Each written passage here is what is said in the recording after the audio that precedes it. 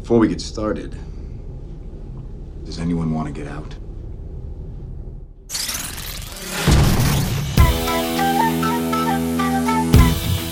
Welcome to episode number 20 of Central Intelligence Cinema.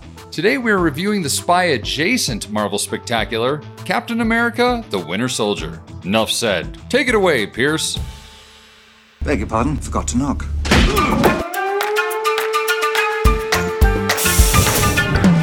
Welcome to the CIC, initiating security clearance. My name is Napoleon Solo. Bond. James Bond. Ethan Hunt. Felix Leiter. Ilya Kuriakin. Identity confirmed. Now, pay attention, 007. Welcome to Central Intelligence Cinema, a podcast dedicated to spy movies and secret agent pop culture. Your mission, should you decide to accept it. Remember, nothing ever goes according to plan. Tom, what do you think you're doing? Using the British handbell, sir. You expect me to talk? Yeah, baby! Recording from an undisclosed location, inside an undisclosed location, inside a disclosed location, somewhere in the honeymoon state of New Jersey. It's the Central Intelligence Cinema Podcast. I'm Jason Greenberg, and with me, as always, Ben Esslinger. Oh, thank you, Jason. And you know, for being a couple of special agents, we are actually having a very special day. Yes, a very we are. special day. For the first time in over a year, we are sitting opposite each other in real friggin' life. Woo! This is a great day. This is a good day. I've got all the feels. Let me look at you with my own eyes. But you'll die. That can't stop. I forget. Oh, you're fired. I know. Let me take over both parts now. Listen, this isn't a Star Wars podcast. This is a spy podcast. I can only get us so far. That's fair. But yeah, welcome back to the CIC, man. This is a long time coming. A long time coming. Not just us being here, but also this review, which has been delayed and delayed and delayed. Evan Marquez, I am so sorry this has taken so long to come out. Hey, but it's here, so But it's here. hopefully you think it's worth the effort. That's and right. the wait. That's right. Our first listener request, and we're going to try and deliver in spades today. And yeah, should we get into this sucker? Let's do it. Most of the intelligence community doesn't believe he exists. The ones that do call him the Winter Soldier. He's a ghost. You'll never find him. I joined S.H.I.E.L.D. to protect people. He told me not to trust anyone. This is how it ends. Everything goes.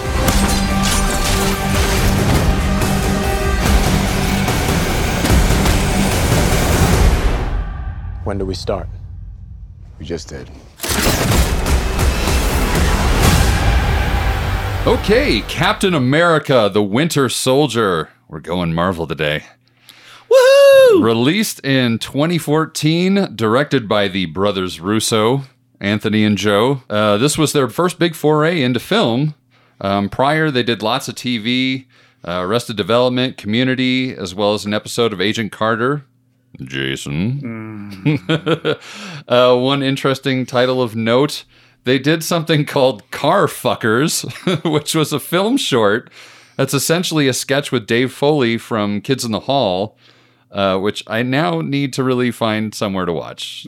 No doubt. Because that seems really interesting. You know, the two of the episodes that they directed on Community, the two paintball episodes, which are arguably the best episodes of the show, are basically what got them the gig with Kevin Feige to do Winter Soldier. Yeah. And that makes all this more sense that there's a cameo from Abed in there as well. Absolutely. I'm surprised there weren't more Community people in there, but I'm sure at some point in time, Marvel's like, this isn't about us being cutesy-wootsy. It's about us making superhero movies, so dial it back. Yeah, listen, you got the job, but we're not going to kiss your ass either. Yeah. And, lucky for them, they did get the job because they revitalized the entire franchise. I think with their vision of how Avengers should be as opposed to the prior Whedon one, which I don't have any problem with the prior Whedon outings. It's just that Joss was treating it like it was Joss Whedon's Avengers, and I think the Russo brothers treated it like Marvel's Avengers, which I think is a big differentiation there. Yeah, and it's just so much better. I don't know. Anyway, writing. The writing team of Christopher Marcus and Stephen McFeely are largely responsible. I feel like that needs to be on a T-shirt. Marcus McFeely. Marcus. That's like a guy's name. I'm Marcus McFeely. If you take the two last names, who, by the way, are now the second and third most successful screenwriters of all time in terms of U.S. box office receipts, and together are the highest-grossing screenwriters. They initially received notoriety for The Chronicles of Narnia before going on to do all things Marvel. Obviously, Joe Simon and Jack Kirby received credit because they created Captain America. And the script draws from the Winter Soldier story arc from the comics written by Ed Brubaker, as well as gleaning elements, at least according to Wikipedia, from conspiracy fictions like 3 Days of the Condor. Yeah, the Russo brothers said that they referenced a lot of the 70s espionage stuff like Parallax View and 3 Days to Condor, which I think you do get with the content. I mean, the fact that you plastered your poster boy for 70 CAA movies as the bad guy in the movie probably helped a little, but the way that they set up the suspense and the tension throughout the entire film is definitely reflective of those movies. So good job, them. Photography-wise, cinematography is by Trent Opalock, who did District 9 and Elysium. And it's about as bright and colorful as you would probably expect from a comic book movie about Captain America. It's just, you kind of, when you're going into a movie about Captain America, you kind of expect it to just be primary colors and splashy like a comic book would be. Yeah, but I mean, actually, they toned down a lot of the flashy colors until the very end. I mean, his whole stealth costume, they painted the shield, the darker colors at the beginning. But you're right, even the darker scenes, like the beginning scene and the scene at the camp, which are at night, are still very well lit and easy to see things that are going on. Yeah, and I appreciate, too, that they didn't over-contrast the hell out of everything. Like, if you think about... I think about Mission Impossible 3 and how contrasty Abrams made that movie. Yeah, but that's JJ. I know, that's JJ. He was in his moody period at that point. In his moody period, and it's one of my... Yeah. Anyway, that's for a different day. That's for a different day. We're going to get there eventually. We are. So, also, they clearly know how to shoot for heavy CGI as well. I mean, the CGI in this movie is pretty darn great considering 2014. Watching this movie now, there are very few moments, and I can't even think of a single example of one now where I feel like anything's overly dated. Maybe some of the big jumps, but that's just superhero stuff that feels a little... Well, and, so the big chunk of that movie, they filmed everything practical wherever they could. Right. That was their goal. They didn't want a heavy CGI film. So I think a lot of the stuff you see where people, the extended speed and stuff, particularly on the boat scene, I think it's kind of the most obvious. Mm-hmm. There's a lot of wire work there. That wide shot on the boat in the opening scene, that's the one moment that I felt like I could tell that there was CGI stuff going on. That mid-movie blowout fight is so spectacular, and you can tell that they did a lot of... The entire car chase with Nick Fury was all practical, and that still blows my mind, because, I mean, I've seen good car chases. I mean, I watch movies, so I know I've seen good ones in my life. Ronin, Bullet, John Wick's got a good car chase in every single one of those movies. But this one almost, and it's not, but it almost feels like it's one single shot, because it's so cut so tightly and so shiny, and everything is just boom, boom, boom, boom, boom. And then you think, they had to time all that shit. Yeah. We'll get into numbers here in a second, but regardless of what the budget is of this movie, it's just so well orchestrated. Mm-hmm. The action in this movie is so well orchestrated. And from a couple of guys who did TV directing before they did this. This is the other thing that blows my mind. Yeah, talk about nailing the landing on your first foray into film. Holy shit, dude. No doubt. So if there's ever any doubt that there's people that just got hidden talents out there that aren't Quentin Tarantino, this is the proof. Yeah, indeed. Like I said, occasionally, that's that shot when Cap is sent flying after being hit with the grenade launcher. It was a little much, but I mean, come on, it's a superhero movie. Yeah, but then you look at the other side with Peggy Carter with the the aging makeup on there. And, it's pretty good. Well, and so it's all CGI. It's no physical makeup on her. Oh, really? Yeah. Well, I think there is some physical makeup that they did to illustrate points, but they used computers to sync the cheekbones, change the facial structure and the muscular structure. If I recall correctly from the thing I saw, they actually had an old woman of the right age and superimposed her features over the stuff that they captured from Ailey Atwell doing the scene. Oh, wow. And blended them together. That was the first time they'd ever used any of that facial movie magic stuff that Marvel's kind of become like the big game in town with, making people looking young and stuff like that. Right. Not scary like Patrick Stewart from the Wolverine Origins movie. I remember that. Where he's like, I'm glowing. Look at me. I'm young. No, you're not young. You're weird. I hope they got the same team to do Indy 5. That's all I'm going to say. Well, with the I guess we're going to see, because there's definitely going to be some de-aging going on. I'm definitely concerned that Indy's going to show up on screen with an uncharacteristic Spanish accent, and that's going to be that for the movies. But we're not here to talk about Indiana Jones. Not yet. Not yet. So by the numbers, the budget for this movie was $177 million, and it made $714.4 million. It barely broke even. What's crazy, I just can't get over the fact that somehow a movie that makes $714.5 million essentially was still the 7th highest grossing film of 2014. How is that even fucking possible? Compared to Transformers? Yeah. The Hobbit, which The was Hobbit. it was a filler. I didn't for that even watch. movie. I didn't even see The Hobbit, man. Maleficent. How does Maleficent beat Captain America? I mean, honestly, even Guardians of the Galaxy looked great when it first came out and everything else, and I can see why it beat it, but still. Well, I think part of this has to do with the fact that people still perceived at that time Captain America movies as movies moving the plot forward. Right? They were it was Thor and Captain America, where you got all of the, here's the next iteration, what's going to happen type of things. Which completely undersells this movie, because, as I've said probably a gajillion times before, this is the best Marvel movie that ever came out. Yeah, we're in complete agreement on that. I still, to this day, I have yet to see anything that matches this movie. No, because it's like Rogue One. It's a spy movie in the Marvel universe, not a Marvel movie with spies in it. That's Black Widow, and not nearly as successful. Still good, but not as successful. Still good, but not as successful. Indeed. Henry Jackman did the score. This guy has done tons and tons of stuff. He still works frequently with his mentor, Hans. Oh, Hans Zimmer. From a spy angle, this guy has done all the Kingsman movies, as well as Jack Reacher, Never Go Back. But that is really just the tip of his composing iceberg. This guy has done. I mean, if you go into IMDb, it's yeah.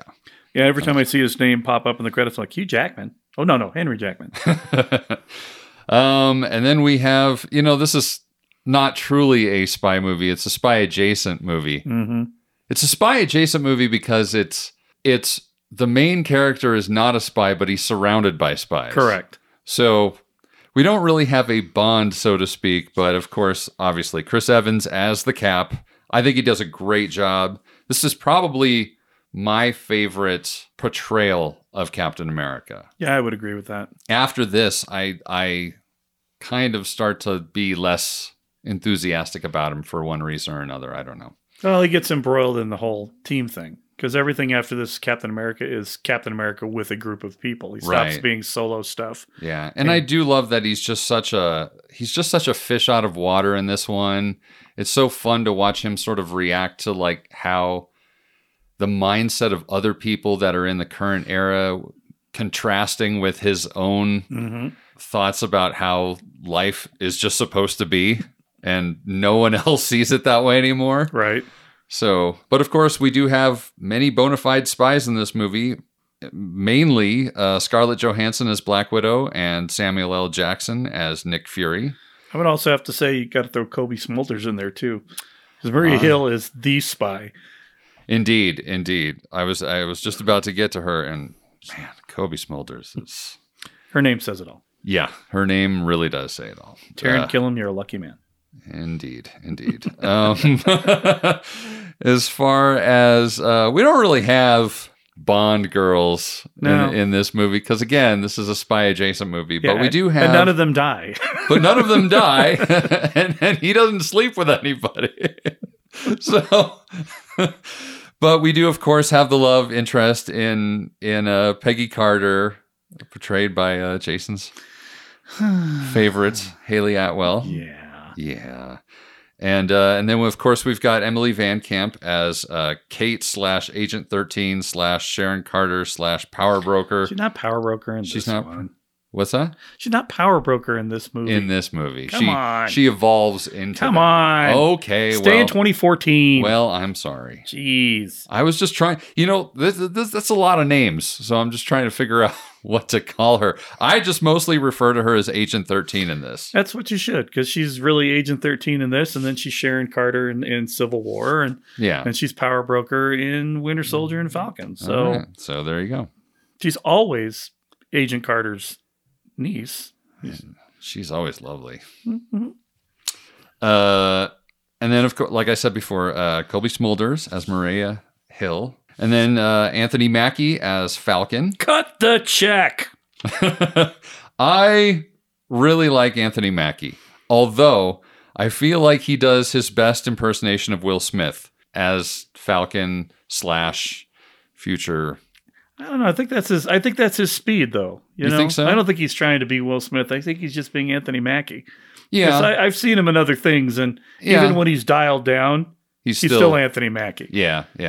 But regardless, I really like him all around. I think a lot of that is and I know I feel like I'm in the minority about this with a lot of people, but I actually really liked Falcon and the Winter Soldier. Mm-hmm. I actually really liked that series a lot, and that was the series where I was like, yes, make him Cap. Yep. I am on board with it. This guy is so, but he's really great in this as well. I mean, he delivers some of the best lines, some of the funnier lines in this movie. He's a great foil for Captain America. Yeah. Because Evans has to play Captain America as Captain America. So there's a certain amount of range he can get to. Right. That eventually he gets more into being a modern guy in the future films as they go along. Right. But he's a good counterpoint. And that's also why he worked on Falcon and Winter Soldier, because Winter Soldier is limited. And he can be the expressive voice of the two. Right. When he's paired up with them. I'm curious to see how that plays in the next Avengers movies, because I don't think he's going to be the focal leader of the group. It is going to be more difficult for him to be that witty, clever guy now. If he's in charge. Because now he's holding down the torch. Mm-hmm. He's representing America quite literally. And now it's going to be other people's job to sort of foil off of him. Right. If they go that route. It's going to be interesting to see how they go. I would love to see a clever Captain America, though. I would be okay with a clever Captain America. A little bit more snark, a little bit more, I don't know. Yeah, you know, I know in the comic books he's kind of taken on that mantle and gone that way. I'm just curious to see how his interpretation of the character changes if they try and put this new Captain America into that mold. Mm-hmm. Because Sam Wilson, as he's portrayed him thus far, can be a leader, but he's not that kind of leader. Right. So it's going to be an interesting dynamic going forward. Because, man, if they'd made Bucky Captain America like they did originally, that was just boring. Cap died. He got a shiny metal Captain America suit, went out to be Captain America. Right. And he was just like, yeah, this isn't my gig. I can't represent it and be I can't represent America and be the guy that I am. So that's how Sam gets it and moves along. And I'm like, I know they're going to go with him, but there's a chance they're going to go with Bucky, and I don't really want that to happen. So thankfully they did not. Yeah. Well, that's pretty much the formality. Should we get into the meat and potatoes of the sucker? Heck yeah.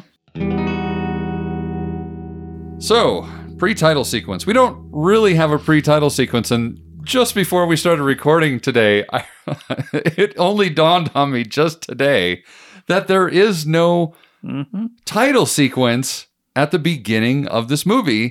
And then you let me know that there aren't in any of the Marvel movies. There is no opening credits to any Marvel movie. They're all at the end. I think the first couple might have had them. I can't remember for sure if Iron Man did or didn't. But with the exception of Black Widow. Yeah, exception of Black Widow. I don't think Iron Man did either, because I know at the end they actually play I Am Iron Man over the credits. So they just dive right into him. So if you look at it from that standpoint, the entire movie is the pre-credit sequence. So we didn't get a payoff after that. Yeah. What a chip. I guess that would make the movies the 2 end credit scenes.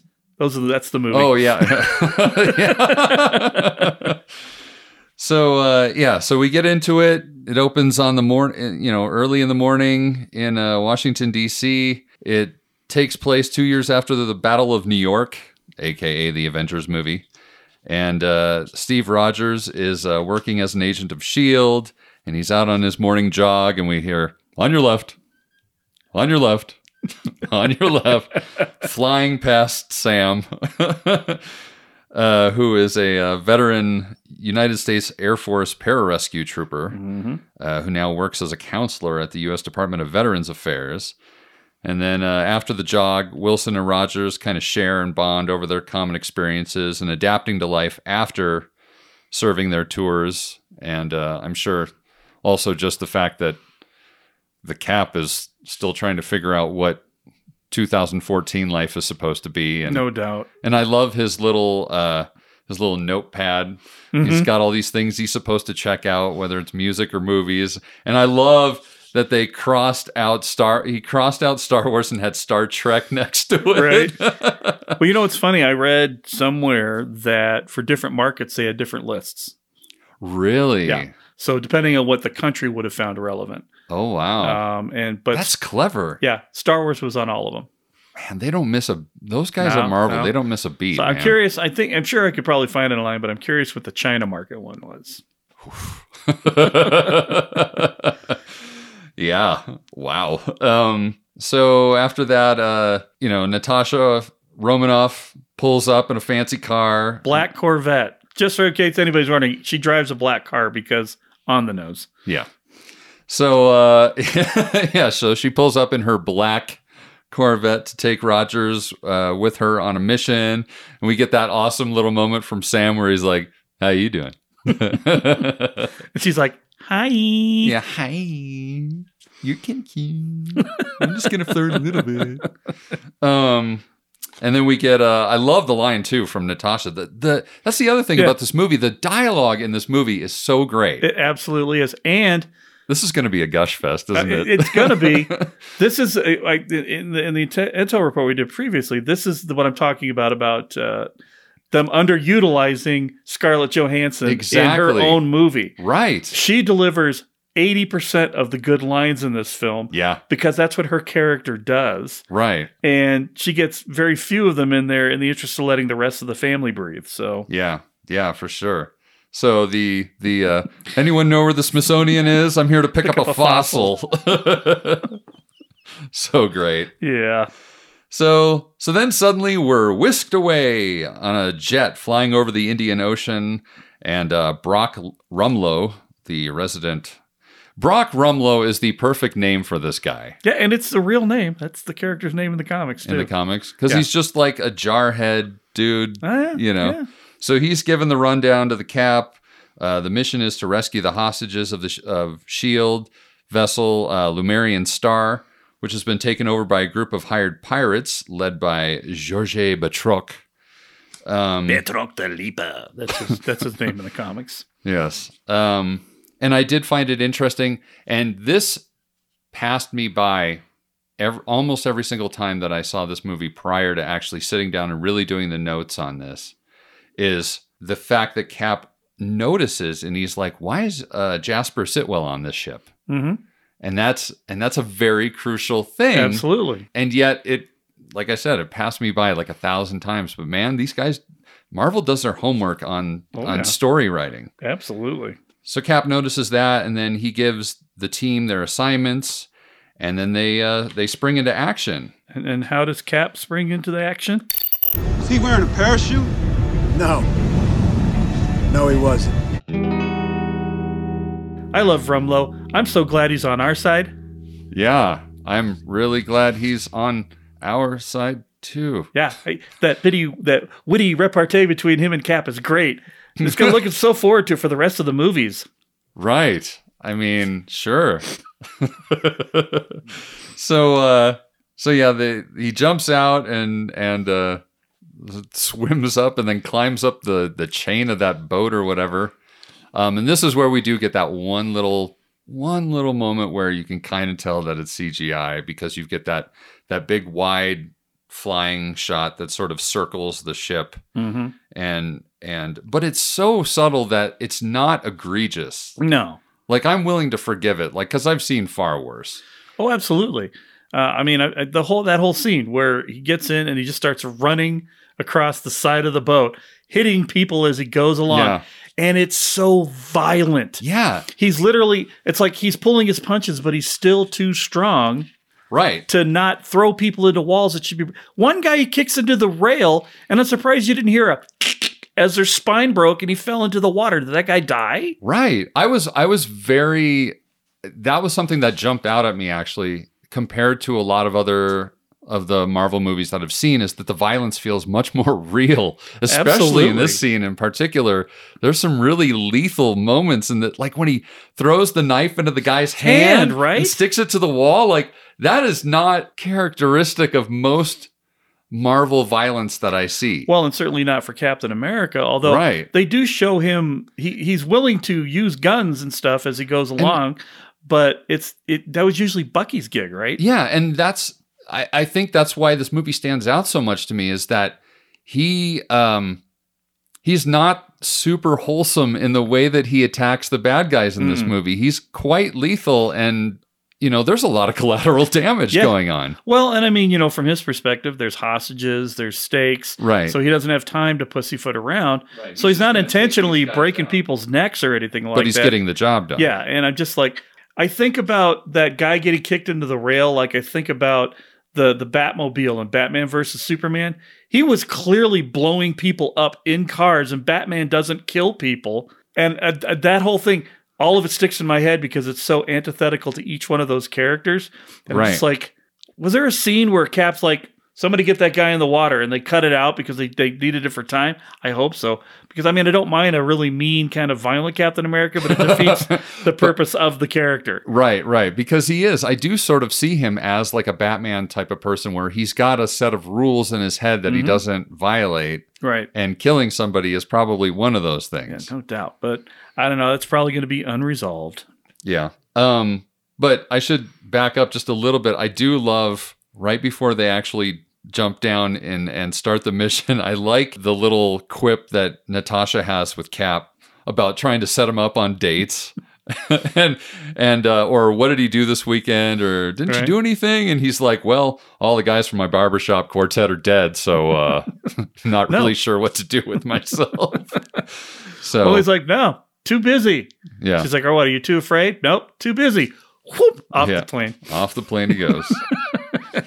So the action ensues, and the other members of the strike come down and eliminate the pirates and rescue the hostages. However, mid-mission, Rogers discovers that Romanoff had gotten her own secret mission from Nick Fury to extract the SHIELD intelligence on the ship onto a USB drive.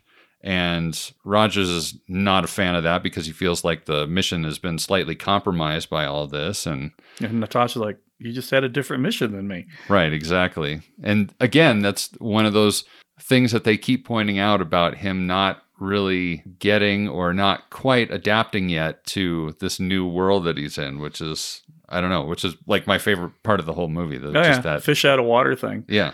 You have to point out that the suspense at the beginning of this movie is dialed up to like 11. Yeah. They really position things in a way that the characters are waiting for things to happen and are waiting for marks to be hit, and then super precision when things do go down like that. And it's funny to me that the strike team hits everything the way they're supposed to.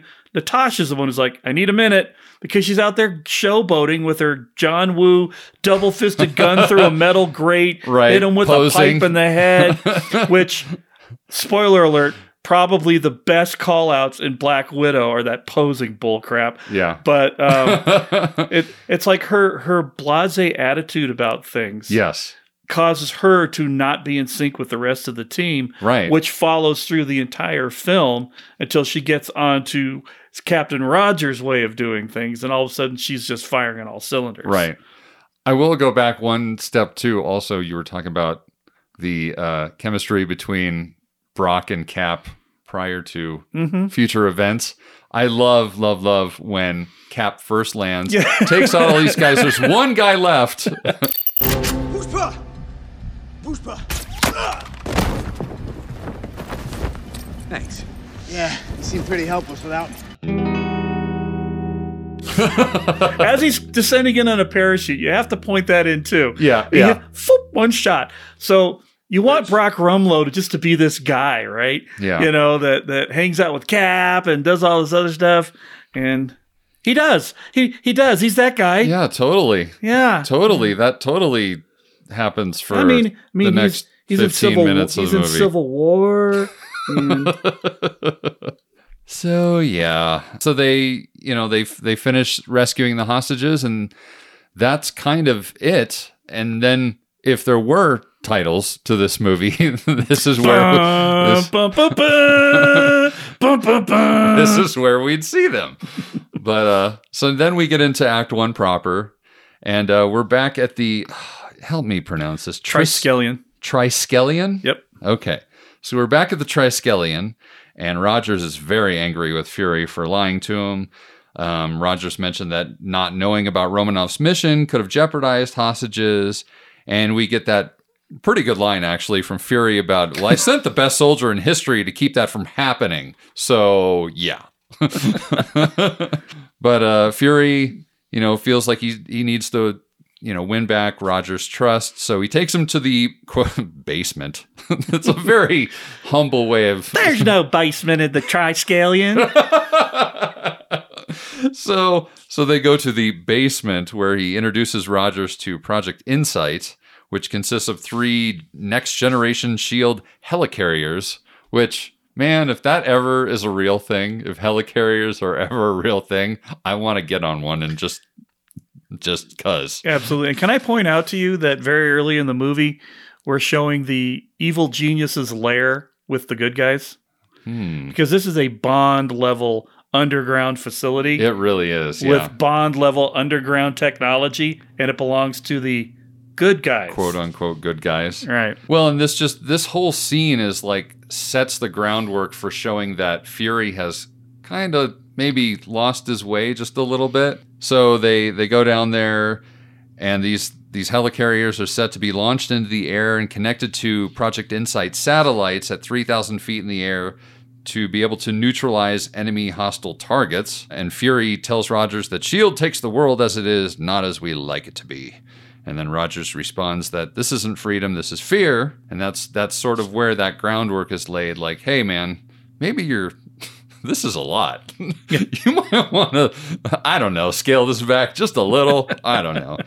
So later then we see Rogers visits the Captain America exhibit at the Smithsonian, where we also get a glimpse of Bucky's exhibit, which of course is sort of the foreshadowing as to what's to happen next. And I do love that little moment when they're at the Smithsonian and the kid sees him. It's a super wholesome moment, but I kind of like it. Like, so, here's a couple things on that scene.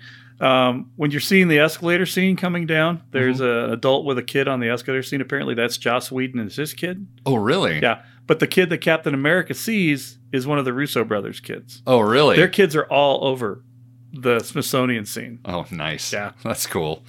So, yeah. So he does the little, shh, don't tell anybody I'm here type thing. And how about Gary Sinise doing the voiceover for that exhibit? Oh, is that him? That's Gary Sinise. Like, he's perfect.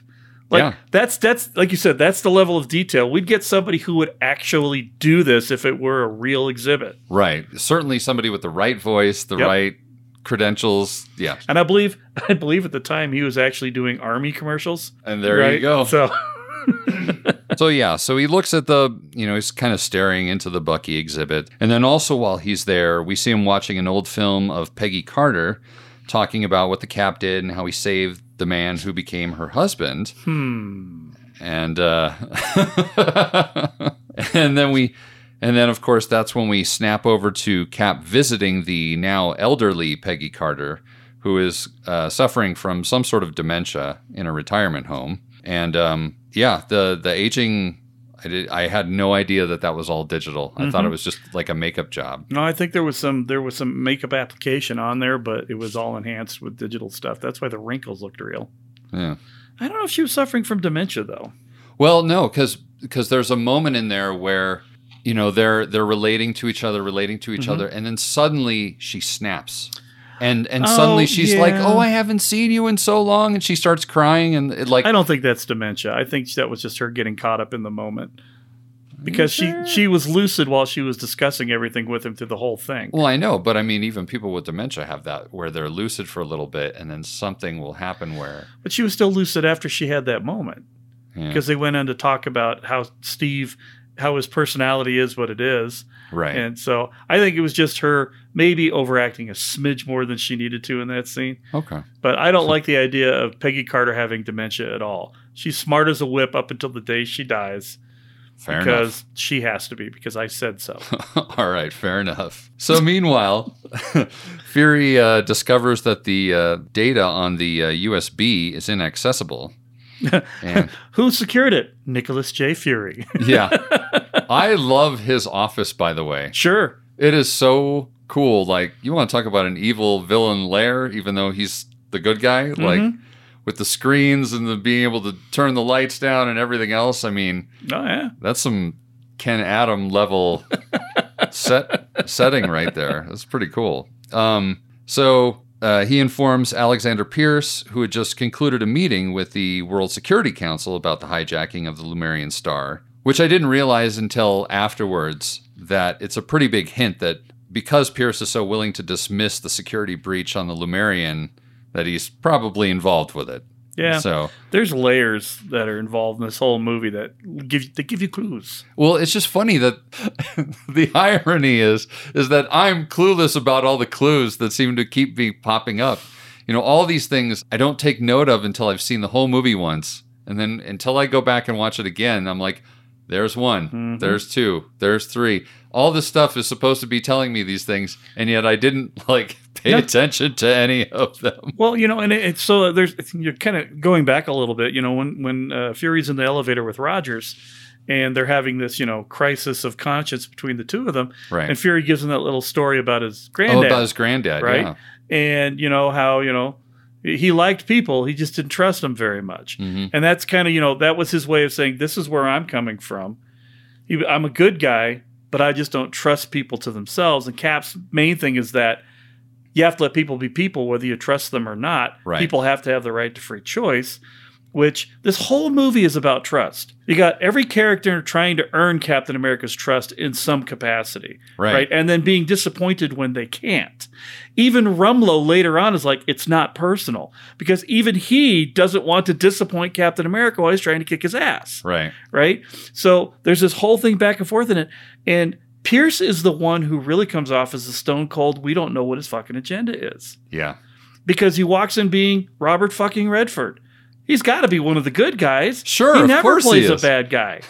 And then he turns out to be the bad guy. The bad guy. A really bad guy. With a straight up agenda, no trust issues. He doesn't have to trust anybody. He talks about trusting Nick Fury, but obviously he doesn't have to. So, right. I'm just saying, there's that whole undercurrent that's in there that follows along with all the little clues and everything else that's being pointed to you. But Pierce's character is the enigma until they just pull the curtain back and show you what he actually is. Yeah. So after that little meeting, Fury asks Pierce to make a formal request to the council to delay Project Insight due to Fury's rising suspicions. And I'm wondering... Only if you get Iron Man to come to my granddaughter's party or my niece's party. And it can't just be a flyover either. He's got to mingle. Got to mingle with the kids. In full suit, damn it. So... and then from there, we snap over and we see Cap meeting with Wilson again after watching him speaking during the end of a session for veterans with PTSD. And this is kind of a cool moment just to sort of get a glimpse of Sam's reason for being part of the sessions. And you can tell, too, with Cap how out of sorts he is and how he's not a spy. He's just a soldier. He likes things when they're straightforward and they're not messy, and you can actually trust people. And I think Sam is maybe the only person that he trusts. At the beginning, At the yes. beginning. Implicitly. Yeah. And Bucky, even though whatever's going on with Bucky, but that's a whole different tangent there. That's faith. That's not trust. That's I think it's straight up trust. He trusted that Bucky would come around because he knew Bucky. But that's blind faith. Whereas I think with Sam, he trusted him because they were brothers in the foxhole kind of thing. Right. And the fact that Sam doesn't have anything to gain from any of all this. Exactly. He's no not agenda. He has no agenda whatsoever. He's just sort of, making friends with Captain America because they happen to be on the same running path. Right. And who doesn't want to be friends with Captain America? Yeah, exactly. Yeah. So they sort of talk, and Cap gets sort of the deal on how Sam lost his wingman. And then Cap sort of talks about Bucky a little bit. So they bond. They bond. And then Fury then leaves the Triskelion and is en route to meet with Maria Hill. And very quickly he says deep shadow conditions. So we already know what we're about to, not quite at the level that we're about to get, but we know that something is definitely wrong. Well, you have to wonder at this point, every time I watch, I have to wonder, did Fury know something was going to happen to him and told Hill, we're going to fake I'm going to be dead. So get things rolling now. Is that what deep shadow conditions means? I think so, because he really does seem to know something. Because he can't open the USB stick, that's why he thinks that there's something going on. Oh, for sure. Well, the fact that he doesn't have access, even though he's the one that supposedly set up the access, that was his red alarm to sort of let him know, wait a minute. Yep. Some shit's about to go down. I'm going to start taking some actions behind the scenes before I even talk to Pierce, before I do anything else. Exactly. I'm going to talk to my first person. Yeah, because Maria Hill is basically her Phil Coulson now that Phil Coulson's gone. Right. So she's the number one for him. But see, I always have this argument that Fury stands up in an apartment in front of windows, even though he's made the effort to turn the lights off. So it's like, is that all? Was it his plan the whole time to get shot with this drug that's coursing through his body already, so that he can fake his own death and start doing things? Because, dude, I know you don't read any of the Marvel comics with that kind of level, but Nick Fury is always dying and fucking disappearing to go do secret shit that people don't know about against people doing more secret shit. So he's faked his death like 1,000 times in the comics. They have these things called LMDs, which there are a couple of throw-off jokes in the rest of the series. Stark's like, you were talking to the life model decoy of Anthony Stark. They're robots that look like people and are programmed to act like the people that they're and I can't tell you the number of times somebody's saying something to Nick and they get in a fight and it turns out to be an LMD robot because Nick was somewhere else doing something else for some other reason. Oh, wow. So the idea of him knowing he was going to get assassinated and setting it up so that it's advantageous to him is completely on brand for the character. Right. There you go. So right after he initiates deep shadow conditions with Maria Hill, that's when he's attacked by assassins that are sort of impersonating policemen. How about that line when they pull up next to him? You want to see my lease? Yeah. Motherfucker. And I love that his car is so super elevated high tech. Right. Well, what's funny about that is another one of the things about S.H.I.E.L.D. lore is all the cars can fly. Oh, okay. If you watched Agents of S.H.I.E.L.D., the TV show, Coulson has a 62 Corvette that was based off of one of the ones from the original comic book, and the wheels fold over a la Back to the Future. Right. And they can fly. And when you look at the diagrams, Nick Fury actually says something like, activate aerial mode or something like that, and it tells him it doesn't work. But you can see in the drivetrain thing, the little red section that goes to where the wheels, where the hovering portions aren't working. And I'm like, I love that. Yeah. I love that. It's very cool. Like, this is one of those moments where I have to go, okay, this is a Marvel movie. You can have a car that can detect that you have a broken arm just like that. Absolutely. So, and let's not, brush off the fact this is probably one of the best car chases I've seen in a movie in like 15 years. It is so good. It's just insane how good this. And I love the pop-up machine gun / grenade launcher that comes out of the armrest. Yep. Hold it now. Yeah. And I love, there's one part where he's like going around a corner and there's like a guy on foot that's by a bus stop. and he hits him and he smacks him and he flies through the back of the bus stop. That's fantastic. That's one of my favorite parts in that chase. Or even the part when they're in the city traffic and the cops trying to shoot at him and Fury's pulling in between this bus or something like that, and how they show the bullets they're just firing indiscriminately. So while they're firing at him, if he pulls behind something, they're still shooting at whatever he pulls behind because they can't stop in enough time to not do that. I'm like, I do that in every video game I play. There's so much collateral damage when I have a gun. It's not even funny. Yeah, and I love that part where he's trying to figure out what's working and what isn't, and he's trying to get back in connection with Maria Hill. Get me Agent Hill. Communications array damaged. Well, what's not damaged? Air conditioning is fully operational. Air conditioning is fully operational.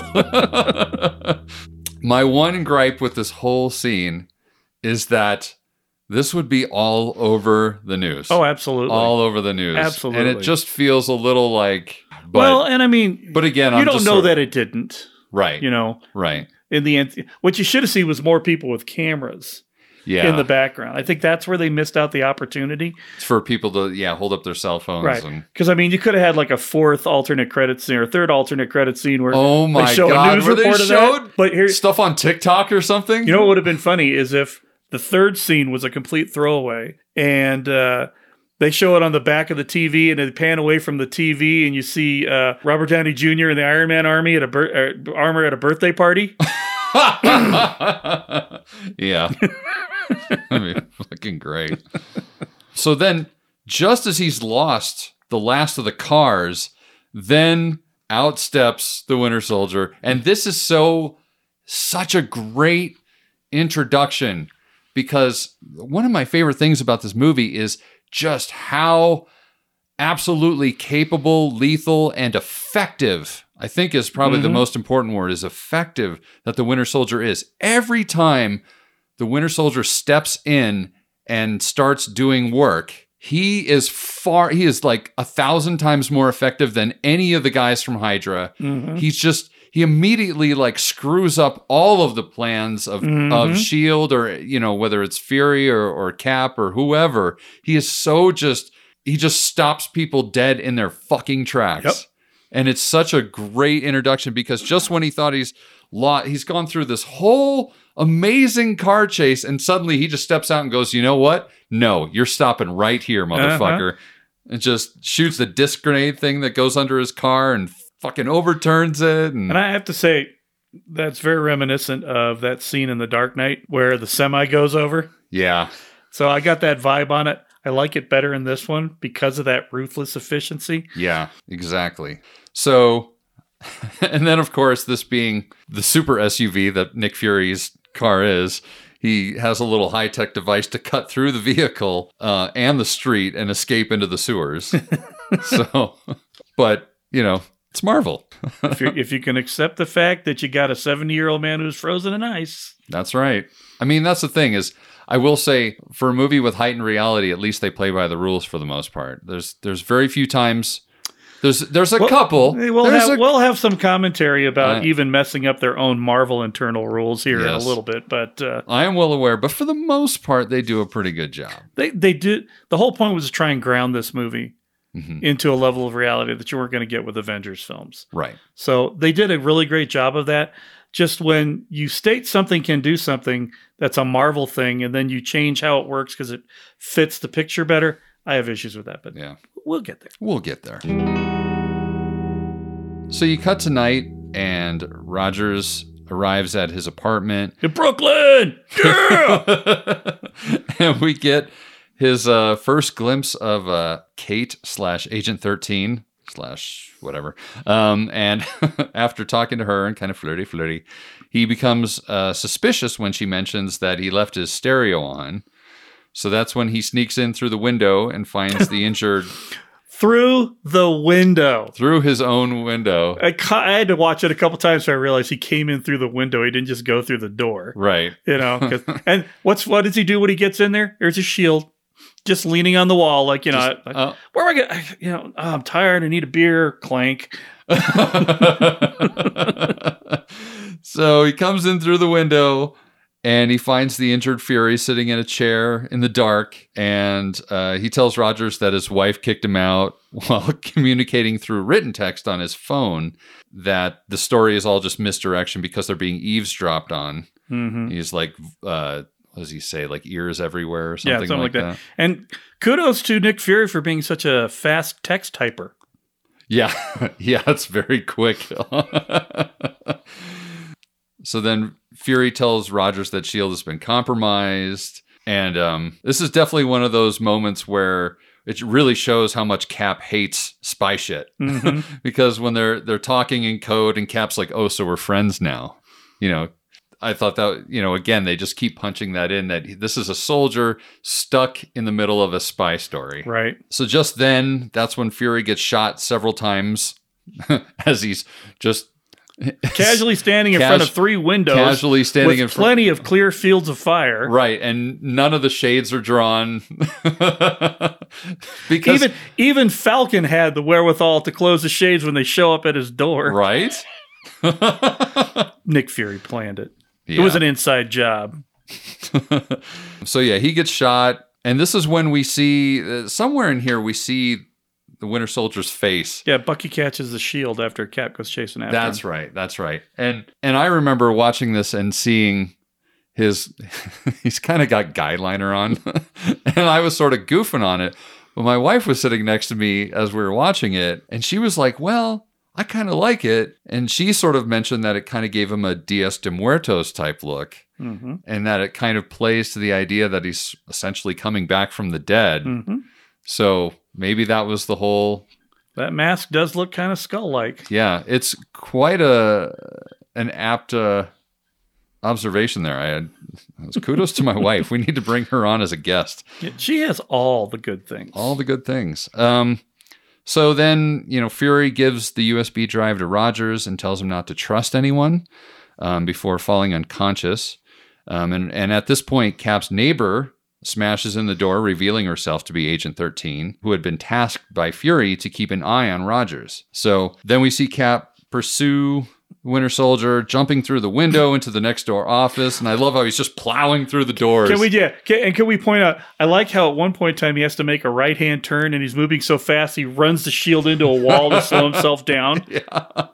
This kind of keeps it playing with what Marvel's tried to do with at least the street-level violence. Yes. You know, and it adds credence to what's happening on the boat at the beginning. He's so strong that sometimes even it gets away from him. Right. Even his own strength gets away from him. Yeah, and he just exactly. kind of smashes into stuff in the process of just... But yeah, he hulks through all of those doors just by running with the shield punching through everything. Yeah. It's fabulous. So then he throws the shield at Winter Soldier and clang! Catches it. So he's like, uh-oh. And he throws it back at him and woof, air knocked out of him.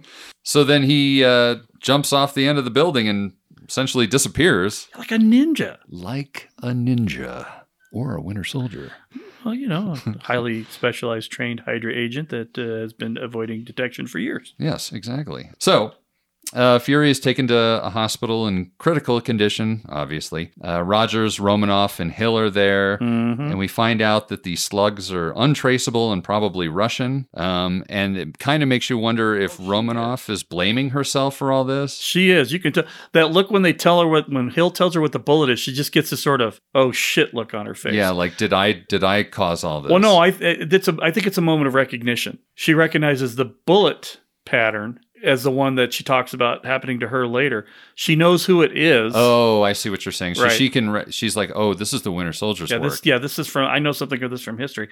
Again, Scarlett Johansson selling the character. Super subtle in this case. Yeah. Why does she not get an Oscar nomination for being this character? Jeez. Also, now you got to think, does Hill know this is all happening and she has to play sad for these two because Nick told her to? I think she is playing sad, but at the same time, I think she actually is legitimately sad because he's still... Oh, absolutely. He's still in a bad place. You know, he's got broken bones and... Right. Well, and maybe she doesn't even know. He may not actually pull through, but I think at this... She's like, I have to take his body. Of course you do, because they got to go take him to an underground lair and fix him. Right, exactly. FYI, the doctor with the glasses that's doing the surgery, that's Anthony Russo, one of the directors. Oh, and he's also the doctor that's down in the pit with them when they show up again. And he's also one of the people from Endgame, one of the PTSD people. I love it when directors put themselves in there sort of... But it's only him. It's like his brother's like, I don't want any of that. Okay, no, I'll direct the camera while you're on screen. Shut up. Well, it's sort of like Bond, too. Like, you never see a Barbara Broccoli cameo, but you always see a Michael G. Wilson. Yeah, sure, exactly. One of them's a ham, one of them doesn't care. Right, exactly. So during this, his heart, quote unquote, stops during the surgery. And after the doctors, quote unquote, fail to revive him, Romanoff is trying to sort of make peace with Fury's passing. And Rogers is secretly trying to figure out what to do with the USB stick. Finally, his body is collected by Maria Hill. But in the hallway of the hospital, Romanoff questions Rogers on why Fury was in his apartment, because Romanoff is a spy and she knows what's up. She knows there's something going on. So Rogers says he doesn't know. And of course, Romanoff is like, you're a terrible liar. And then just sort of walks off. And just then also Rumlow tells Rogers that he's wanted at the Triskelion for an urgent meeting. Yeah. But it's funny. He's like, yeah, okay. And then you got to go now, Cap. And Cap's like, shut the fuck up, Rumlow. I mean, in Captain America style, but he really had that, you need to fucking step back, dude. And Rumlow's like, yeah, okay. I'll just see myself. Yeah, out I'm now. going to go back over here with the guys. Go back over here. We're best buddies, right? We're still buddies, right? Right? You and me, we're great. We're always going to be friends, Cap. It's fine. We're friends to the end. It's fine. Thanks. I'm going. Until my end. So feeling suspicious, Rogers quickly hides the USB in the vending machine. And behind bubblegum. There's a reason I point that out. Yes. We'll get to it. Oh, yes. Yes, I know why. Yeah. So at the Triskelion, he's questioned by Pierce, who says he is one of Fury's oldest friends and wants to know who killed him. Meanwhile, however, Pierce then essentially expresses his belief that Fury had the Lumerian star hijacked as a cover for him to sell intelligence secrets. But of course, as we know, Fury was trying to get the information off the ship in the first place. You dirty dog. Yeah, I don't know. I don't think he was trying to sell that. Because I think at the point. You don't think so? No, because I think he was stating what everybody else thinks, but saying he knows Nick Fury the man, and that's like, there's a scene where he's like, "So why are we here? Why do you think we're talking, Captain?" Yeah, because if you knew, because Rogers goes, if you really knew Nick Fury, you know that wasn't the case. Right. That's why we're talking. So I think he was trying to, he was furthering by exposition. But I do think he was trying to build suspicion in Cap. Plant a seed of doubt, maybe. Yeah. Like, that's what I think. I guess that's what I was trying to sort of get across, is that I think he's trying to be like, look, this is how it looks, but I know Nick Fury. Yeah, but he also knows this is what happened. He also knows that Captain America is having probably getting in line with things from Fury. Right. And so maybe he's trying to, and again, Cap is clearly fish out of water. Right. It's obvious to everyone around him, and he's still sort of trying to make sense of everything. And so that's, yeah, I can see he's trying to out Spy Master the Spy Master. Right. Which is never going to work when you're talking about Nicholas J. motherfucking Fury. Right. So Rogers does not trust Pierce and says nothing about the USB or the circumstances of Fury's death, merely just sort of reiterating that Fury said not to trust anyone. And I find it interesting that Rogers just sort of chooses his time to leave. Yeah. Isn't Pierce kind of his boss? Oh, he's Fury's boss.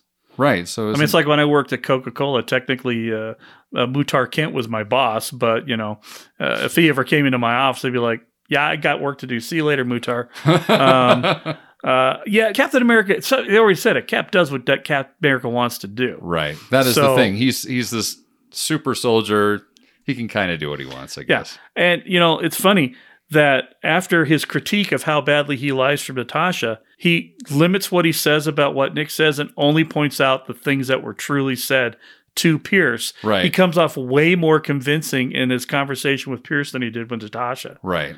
Well, also, you look at Natasha, and it's kind of hard not to. But he's probably got no conflict. Well, yes, I mean, obviously, but he's got no conflict with Natasha. He wants to trust Natasha, which makes it more difficult for him to be untrustworthy. Exactly. Whereas with Pierce, he's got probably no bona fides with him at all. Right. It sounds like they were just meeting for the first time right. when he went into the office. So, but he totally goes into, all Nick said was that I shouldn't trust anybody. Yeah. And that's all he says about the entire conversation. Leaves it at that and moves on. Yep. So anyway, he leaves Pierce with the intention to go to the hospital. However, we have the turning point that sort of gets us into Act 2 of this movie. And what a turning point. What a turning point indeed. My favorite scene in the entire movie. We're heading into WAF territory. I don't know, man. Pretty soon. You didn't hit any WAFs with the Scarlett Johansson, the double guns through the grate, so... Well, I mean... Who is far? There we go. It's a retroactive WAF moment. Retroactive from the past. All right, so we cut to Rogers getting into the same elevator he was riding with Fury earlier in the film. He's going to go down, so I said before, so he can go out to the hospital to retrieve the USB device. As he's going down, the elevator stops. Rumlow comes in with another guy, gives him some BS line about, ballistics came back on the shooting, and you want to get the strike team ready, and Rogers like, no, let's wait and see what they finally come up with. And he's like, okay, and then. They stop at another thing. A few more guys get on. Rumlow says something about, I'm sorry about Nick Fury. It kind of sucks. I love how casual it is. It's so not convincing, or sincere at all. Right, and you can see the wheels turning in Roger's head while he's doing it. Right, so they get to another floor. More guys come in. Another floor. Too many guys. So now there's and the last guys who come in are in suits with briefcases. Right, but the one guy is. Yeah, so see the one guy with the sweat. Yeah. So as the process of all these people coming in, they're pushing Rogers further and further back into the elevator, so he's back against the wall, and all of them are in front of him. Rogers is looking around, sees one of the guys in the suit with the bead of sweat that indicates that he's nervous and something else is about to happen. Right. That old trope. It reminds me of the Arnold. Total Recall. Total Recall. Mm-hmm. When the guy comes in to be like, I am a figment of your imagination here to rescue you from your own mind, yada, yada, yada. Yep, and then he sees a bead of sweat, shoots him in the head. Right. Except in this case, he doesn't shoot anybody in the head. But as he gets in there, he realizes what's going on. Rogers realizes what's going on, and he says, well, before this begins, does anybody want to get off? Which is the best line in the movie. Oh, yeah. I love it so much. And it's followed up. The elevator stops. They get into a scrum.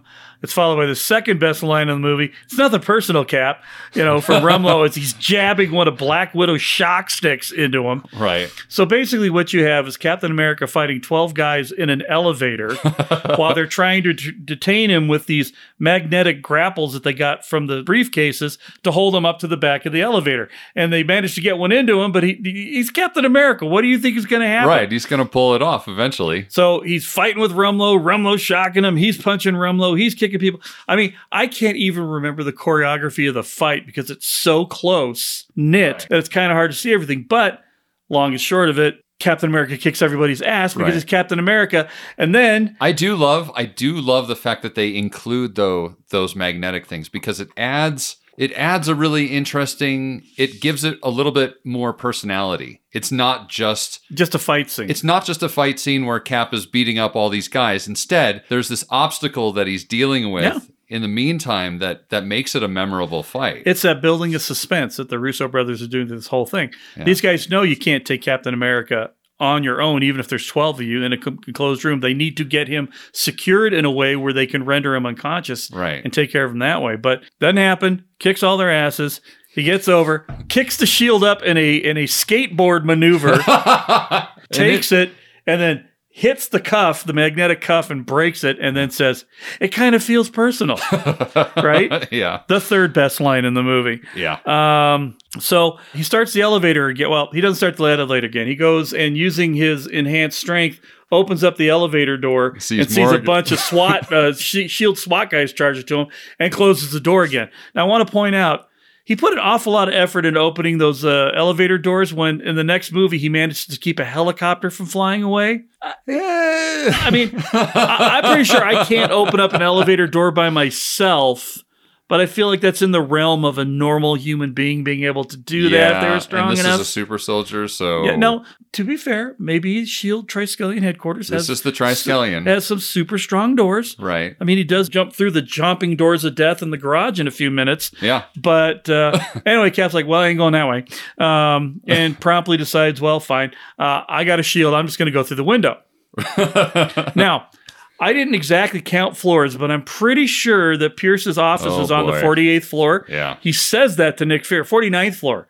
It takes something like this to get you to come up one floor to get where you're at, and Fury's on the 49th floor. So let's assume Pierce is on the 50th floor. Right. They only went down 5 floors before the fight started. Right. So Cap jumps out and drops 45 stories into the atrium and of landing S.H.I.E.L.D. on headquarters. his shield. On a shield, but, and this is where we talk about the internal logic of Marvel. Right. The shield's job is designed to absorb and redirect force. That's what vibranium does. Okay. So when you throw anything at vibranium, whatever the kinetic motion that comes at it is negated. It? Okay. So yes, that is technically fine considering what his body can do without it. Mm-hmm. But you got to give Evans credit. He made it look like it hurt. Yeah. When he got out of there. Well, he just sort of pulls himself up off the floor. Yeah, like a oofta kind of thing. But again, he's a 70-year-old frozen guy. His shield's magic.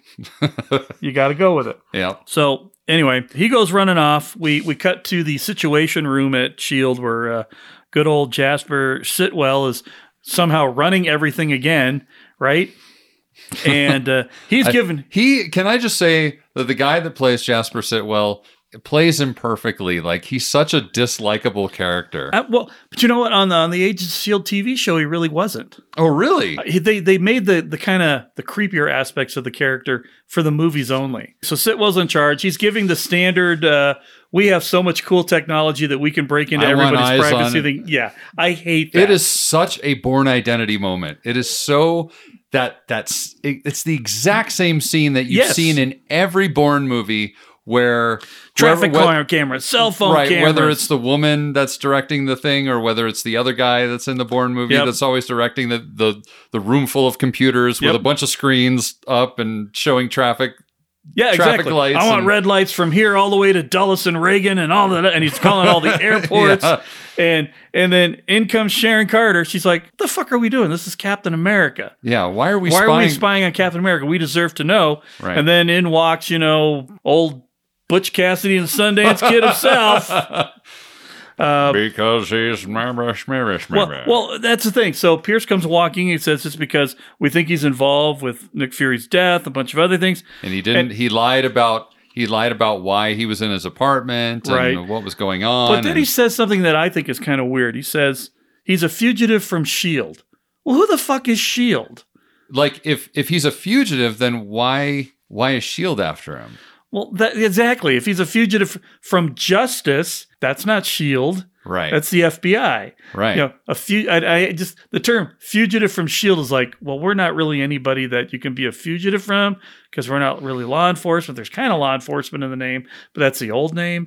And I don't know. Right. So it's just, the whole reasoning seems kind of it almost hints that he's Hydra already. Well, exactly, because it's such a lame thing, and you can tell that's not what happened in his office. Right. It could be an interpretation by somebody of what happened in his office, but that's not what happened in his office. But anyway, so we cut back to Captain America launching his motorcycle out of the Jaws of Doom garage door. Clang! He gets on that really long bridge, which actually is a real bridge. Oh, yeah? It's a Franklin Delano Roosevelt bridge. I don't know what it goes to, but that whole area is real. Okay. And they just plugged the Triskelion into it, which, great. So he's driving on the bridge. They're trying the countermeasures. I'm on my Harley Davidson. I'm Captain America. You're not stopping me. And then the Quinjet shows up, orders him to stand down. Who is far? I mean, come on. You've just been waiting the whole podcast. I've really been waiting. Because this for me, as soon as I saw this, I'm like, this is worthy of the woo as fuck button. It certainly is. He takes down a jet when he's jumping, it literally Tom Cruise style, jumping off his motorcycle in midair, throws his shield, it takes down the whole jet, and then he flips over it and then lands on the other side. With the shield in the pose. With the shield in the pose. I mean, you don't get more woo as fuck than that. No, you certainly don't. And yet it seems to work better. Well, it's more believable than when actual John Woo moments. I'm just saying, well, there were no doves. No doves. I actually tried to look. Is that a qualifier? Because if so, I might have to rethink this thing. Well, there's a dove scene in Black Widow. I hope there is. We didn't talk about it. Well, because it would have been a spoiler. Yeah. But anyway, so Cap gets free. Ha ha. Shield sucks. We cut to him wearing a hood because covering up his face with a hood isn't going to. I like the guy says at the Apple Store, specimen. Yeah. Right. This you're not going to be able to tell this is Captain America underneath this thing. But I love the fact that you have two of the most beautiful people on the planet trying to go incognito in a mall. Are you kidding me? Everyone would be turning their heads at either the guy or the girl. Absolutely. Because they're like both astonishingly attractive people. Well, but Natasha has countermeasures for that. But anyway, he goes back up to the vending machine in the hospital to get the USB that's behind the bubble gum machine, and it's gone. And guess who's chewing bubble gum? Right? Yeah, right. So you see her face in the reflection next to his face, and and she just starts snapping her gum. So he grabs her rather brusquely. Yes, indeed. Shoves her into a storage closet and then starts grilling Romanov about what the hell is going on.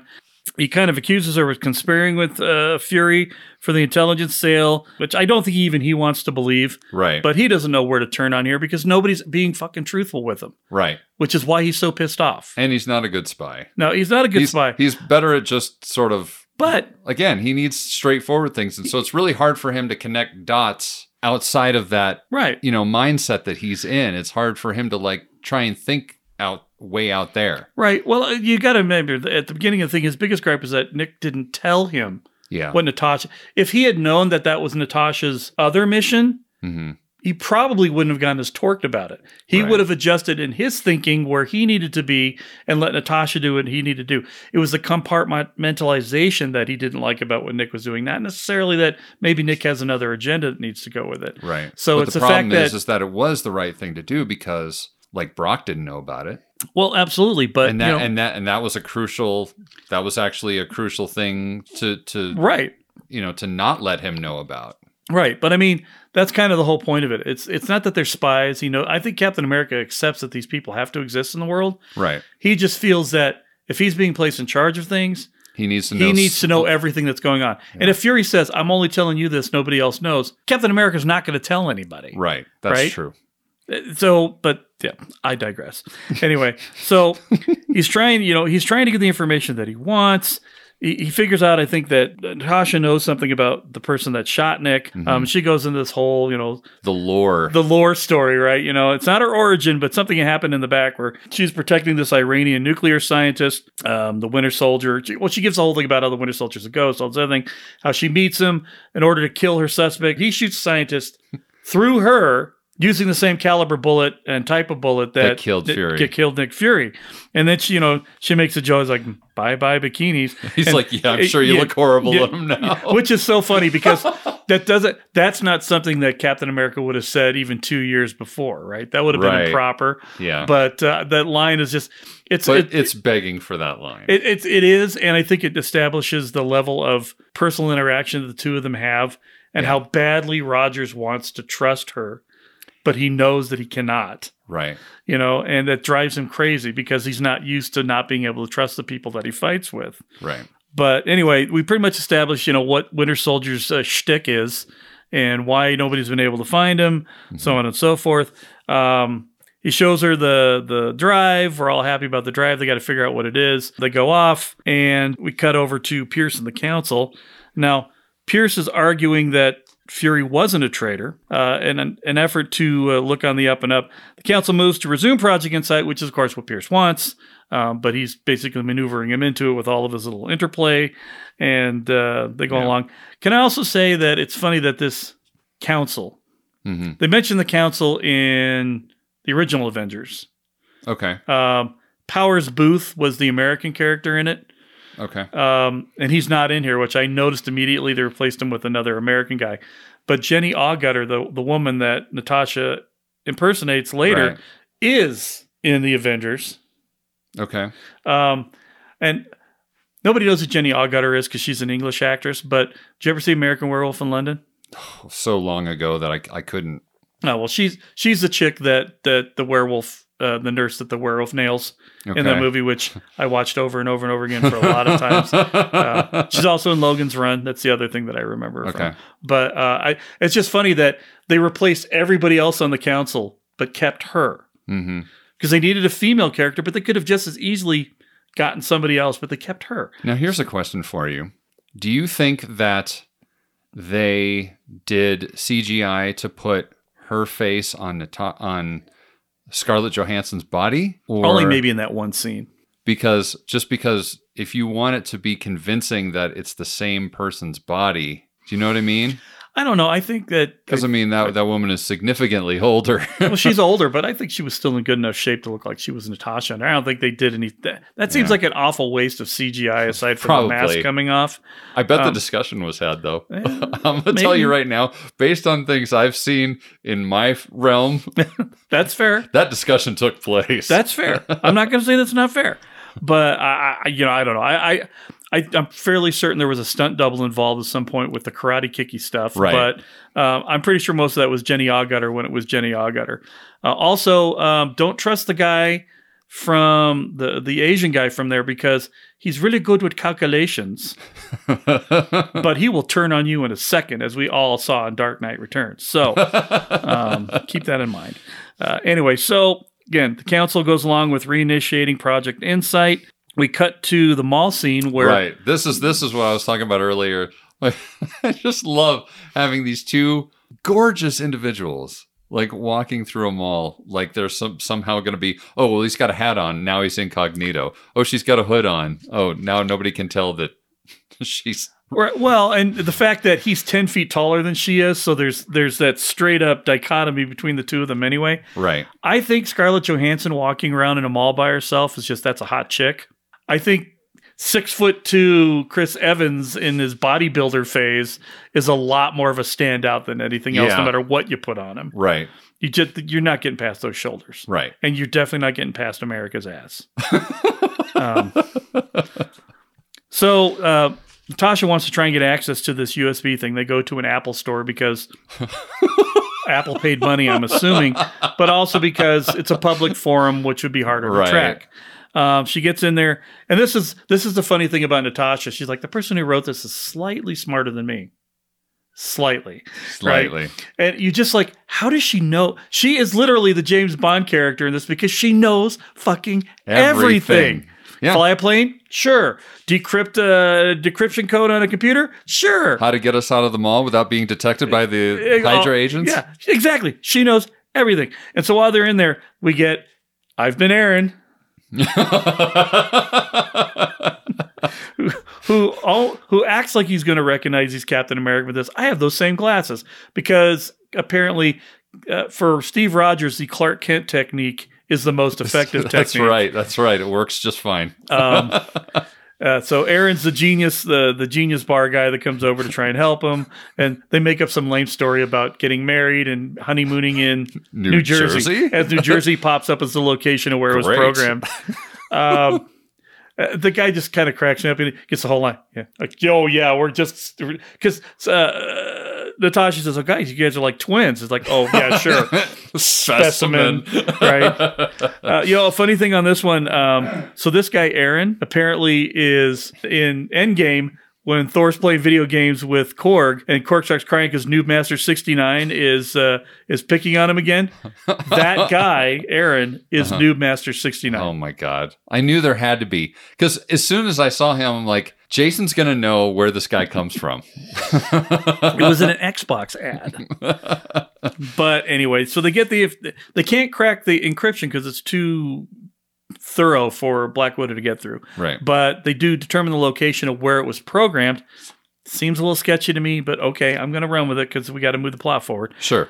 They leave and immediately realize that S.H.I.E.L.D. is there and that S.H.I.E.L.D. Hydra is there and that they are tracking after him. So you get this whole lesson on an escalator about I love how it's human like psychology and Spying 101 by Natasha Romanoff. Yeah, and she's like, laugh like I said something really funny. And Steve's like, what? Laugh. And the other guy looks the other way. And you're just like, damn, she's a badass. Right. But then you get the scene when they're on the escalator and they see Rumlow coming and she's like, kiss me. He's like, what? Kiss me. And then she Kissing basically makes people uncomfortable and they look away. But he goes, yes, it does. And she grabs him and she kisses him anyway. And then Rumlow misses him, which I'm like, oh, come on, Rummy. Man. Yeah. Come on, dude. You are so on point and you can't see 10-foot tall Steve Rogers and hot redhead over here that you've been working with for 2 years. Right. So I wish it had been one of Rumlow's lackeys and not Rumlow because I think it diminishes Rumlow's character. Yeah, that too. Right? But maybe nobody's interested in doing that because he's a bad guy, but I am because Rumlow's a badass. But anyway, I don't understand this love you have for Rumlow, but I'll go with it. I like Frank Grillo, the actor. Okay, that's fair enough. And I thought they were going to make him the Punisher forever. Oh, okay. Because he looks like the comic version of Punisher. I would have actually almost preferred it, I think. No, I like that they got Shane from John Rosenthal for whatever. Yeah, Bernthal. He is good. Because he's a better actor, I think, than Frank Grillo is, and so he can play emotion a little better. Mm-hmm. But my idea of the Punisher is I have no emotion. I just shooty, bang, bang. And Grillo is perfect for shooty, bang, bang. And knowing that his character is a bad guy already, I knew it was happening. But he had such good chemistry with Chris Evans that I wanted to see like the prequel show, Lethal Weapon, Cap and Crossbones or whatever. I wanted to see more of the boat mission where he's working with these people he's chummy with. They're all professional. Right. They got each other's back. He makes snarky jokes. I wanted him to be Falcon, I think is what happened, but that's not going to happen because he's Frank Grillo. Yeah. You wanted kind of like the team that was in Predator before the alien showed up. Exactly. If Shane Black had written this movie, we would have got more of those buddy moments because it would have been total Lethal Weapon across the board.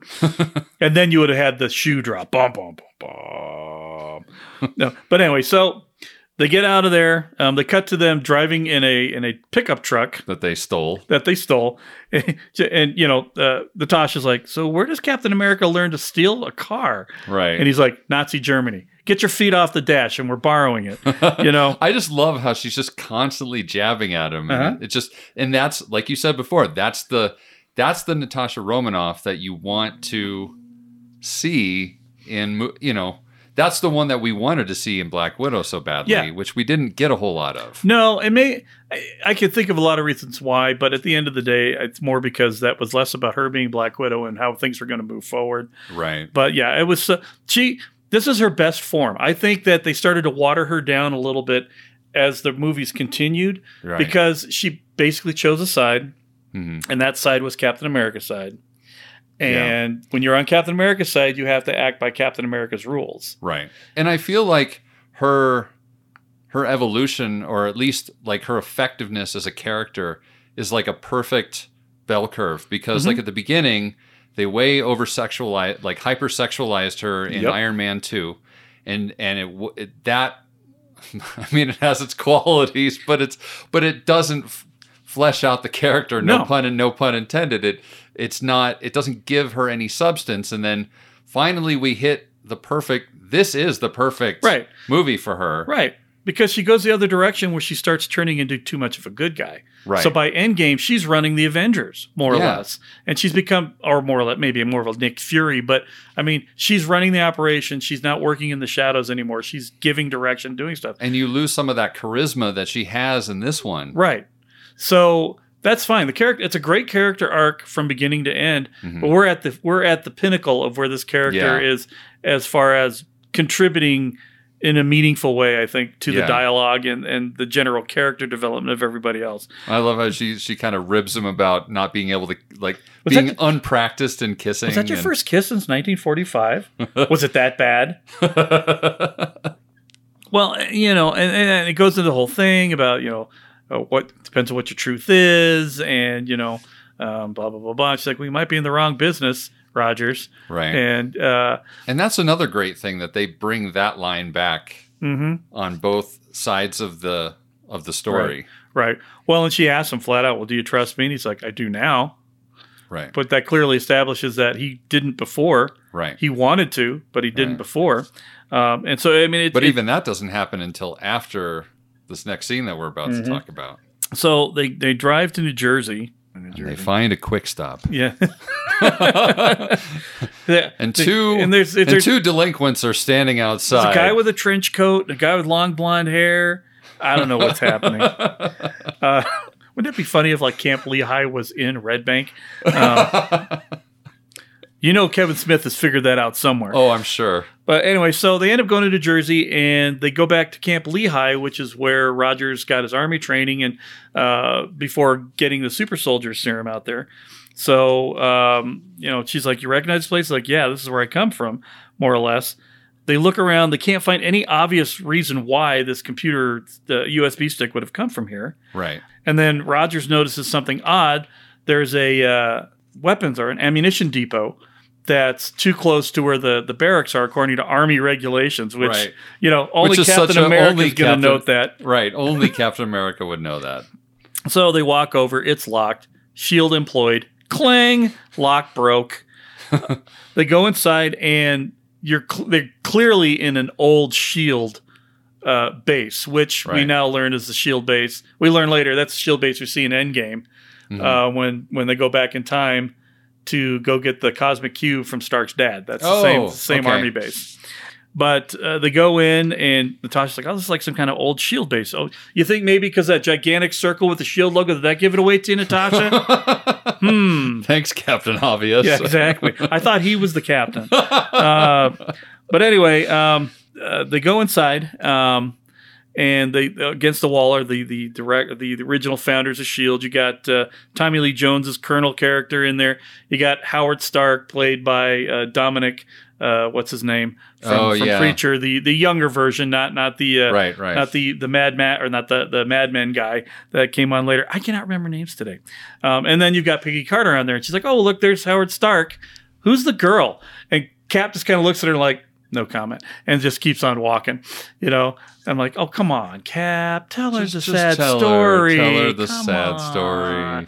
Cap's probably like, if I tell her that I've been pining over this girl for 7 years, she's going to think I'm a real pussy. So I'm not going to do that. But they start looking around. Again, they're not finding anything that looks like it would be technologically able to create this device. And that's when Cap notices the wind blowing behind the bookcase. Right, a little bit of breeze. Right, and I'm just like, this is a super spy organization. Nobody noticed that this was here. I mean, it's an office full of spies that don't realize that there's another secret passageway. Yeah, and I get that. I get that they're trying to say this is how oblivious S.H.I.E.L.D. was. So they figure out there's a secret elevator behind the bookcase, to which Captain America says, why do you need a secret elevator in a bunker that's already a secret? Right. So at least, thank goodness, Captain America pointed that out. He pointed out the obvious. For once, he was the one that made the observation. Yeah, absolutely. There is a very sophisticated computer door lock on this very old building. And this was one of those moments where the elevated, heightened reality tech, I was a little suspect of, when they just put the phone up to the number pad and oh, well, this is the code. No prob. We got this. Well, if you look at it carefully, there's fingerprints. Right. So it's telling you which buttons were used. Right. And then it's probably running all the combinations based on the keypads that were pressed. Right. I would say that it probably read the fingerprints to see what level of pressure was on it. Right. How many times it's been... Right. Because if you're going in there twice, you're going to hit... There'll be two fingerprints. So there's only one fingerprint. Boop, boop, boop. When you hit it, you start off, you go 1, easy, end. Right? So maybe those two... I could justify this all day long. I think it's fine. The fact that there's this lock on it, I guess, indicates that people have obviously been talking to Arnim since. Oh, sorry. We haven't gotten to that point yet. Anyway, so they get on the elevator, they go down, and they get in this literally a gigantic bank of $6 Million Man style 1970s computer reel-to-reel tapes. I love it. As far as the eye can see. right? And you're like, this is an awful lot of damn computers. They walk up to what appears to be the center console, multiple TV monitors. And I got to tell you, when I watched this movie and what happens, I was like, yeah! In the movie theater. People must have thought I was insane. But they see on the thing, I mean, literally, this is old computer tech. This is pre-Apple computer tech. And there's this modern, shiny USB drive that clearly was or hub where the hot drive goes into. And Natasha's going, this stuff's ancient. You know, blah, blah, blah, blah, blah, blah, blah. She goes in, she tries typing stuff in after she plugs it in. Shall we play a game? It's from a movie that was really popular. I saw it. That's my favorite. I absolutely. loved it. And she starts explaining basically mansplaining it to Rogers. I was like, I saw it. Cut to the chase, Romanoff. So they activate the computer, and on the big green cathode ray tube monitor, we get a very ghostly digitized face of Arnim Zola, the bad guy from First Avenger that worked for the Red Skull. Zola, Natasha Romanoff. Natasha Romanoff. Steven Rogers. Yeah. And then he doesn't talk like that the whole time, but it's like, I have to wake up. And now I'm awake. The computers are still warming up. Shall we play a game? It would have been funnier if he'd said it, actually. It would have been. But anyway, so we get this exposition about what's going on with Zola. So Zola got brought over during Operation Paperclip in World War II, except instead of coming through the OSS, he came through S.H.I.E.L.D. He helped them to build technologies and all the things that they're using to go on there, but still secretly was forwarding the Hydra initiative underneath their noses. Literally says, we did it under their noses. I know about it. And I do like how Roger's like, he was a German scientist that worked with Red Skull. He says Red Skull so weird. Red Skull, like it's one whole word. Red Skull. Well, it's kind of like when you hear people in Britain pronounce things the way that they pronounce them, which is, very different from, if they say aluminium. Aluminium, yeah, exactly.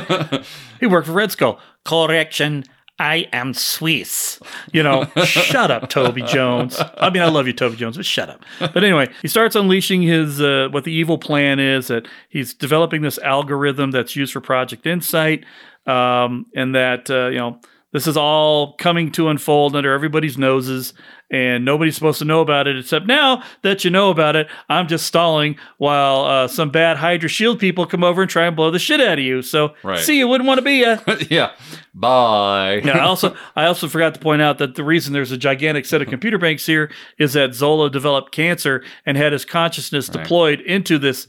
Come on, 1970s computer technology? I don't care how many reel-to-reels you got out there. I feel like you can't get a human consciousness on magnetic tape, but maybe I'm wrong. He's on Reddit. You would have thought he would have upgraded by now, is what I'm saying. I mean, he's kind of a Nazi, so he's probably on Reddit. Yeah, that's fair. So, guess what? Natasha's phone somehow has the ability to track missiles. That's pretty great, right? We got an inbound coming, Cap, we're hosed. And so he's like, no, we're not. I'm going to pick up this really heavy grate. Woo! Float away. We are going to jump into this pit, and we're going to survive because I have a shield, and I'm awesome. And missile comes, blows up. Guess what? They survive. And, that handy dandy shield, that shield is pretty damn great. Yeah. So they get out of there just as the Rumlow and the strike team show up, start looking for him. Rumlow sees a footprint. He knows that they got away. So we go from there, and we cut to Pierce's house. He's in the kitchen. Looks like he's getting ready to make a snack. He's getting some milk. He's a milk-drinking fella. Well, of course he is, because he's an all-American guy. That's right. His housekeeper's in the house. He's kind of chatting with her. She's like, I got everything done. Okay, bye-bye. Oh, poor Renata. Yeah. He turns around with his glass of milk, and there sits the Winter Soldier, looking all eye makeup-y and dark and sullen. This is probably the darkest, moodiest piece in the entire film. It really is, and it really shows. This is where we really see Pierce's true nature. Yeah, exactly. Holy cow! Actually, he even gets even darker later, I think. Yeah, well, later in that scene for sure. Well, not even in the scene. I think the scene later on with Bucky where he washes his. Oh, well, yeah, for sure. Holy cow. But I mean, this is where we see the complete character's turn, because when he looks and he sees Winter Soldier, you're thinking, oh shit, is Winter Soldier there to kill him? Right. That's your first inclination. Right. And then he starts, we have to accelerate the timetable and blah, blah, blah, blah, blah, blah, blah. And you're like, oh, snap. He's a bad guy. Knew it already because I know that Alexander Pierce is not a good guy in the comics, but oh, snap. Right? Right. So he goes and he sits down. He asks if he wants a glass of milk, which is hilarious. What if he did say yes and then he's sitting there with a milk mustache? That could have been like a milk mustache ad. I don't know. Anyway, so they're talking, and Renata comes back in because she left her phone. Yeah. And Pierce is like, oh, Renata, why didn't you knock? And he pulls the pistol that's on the table and shoots her twice and then tells him to dispose of the body.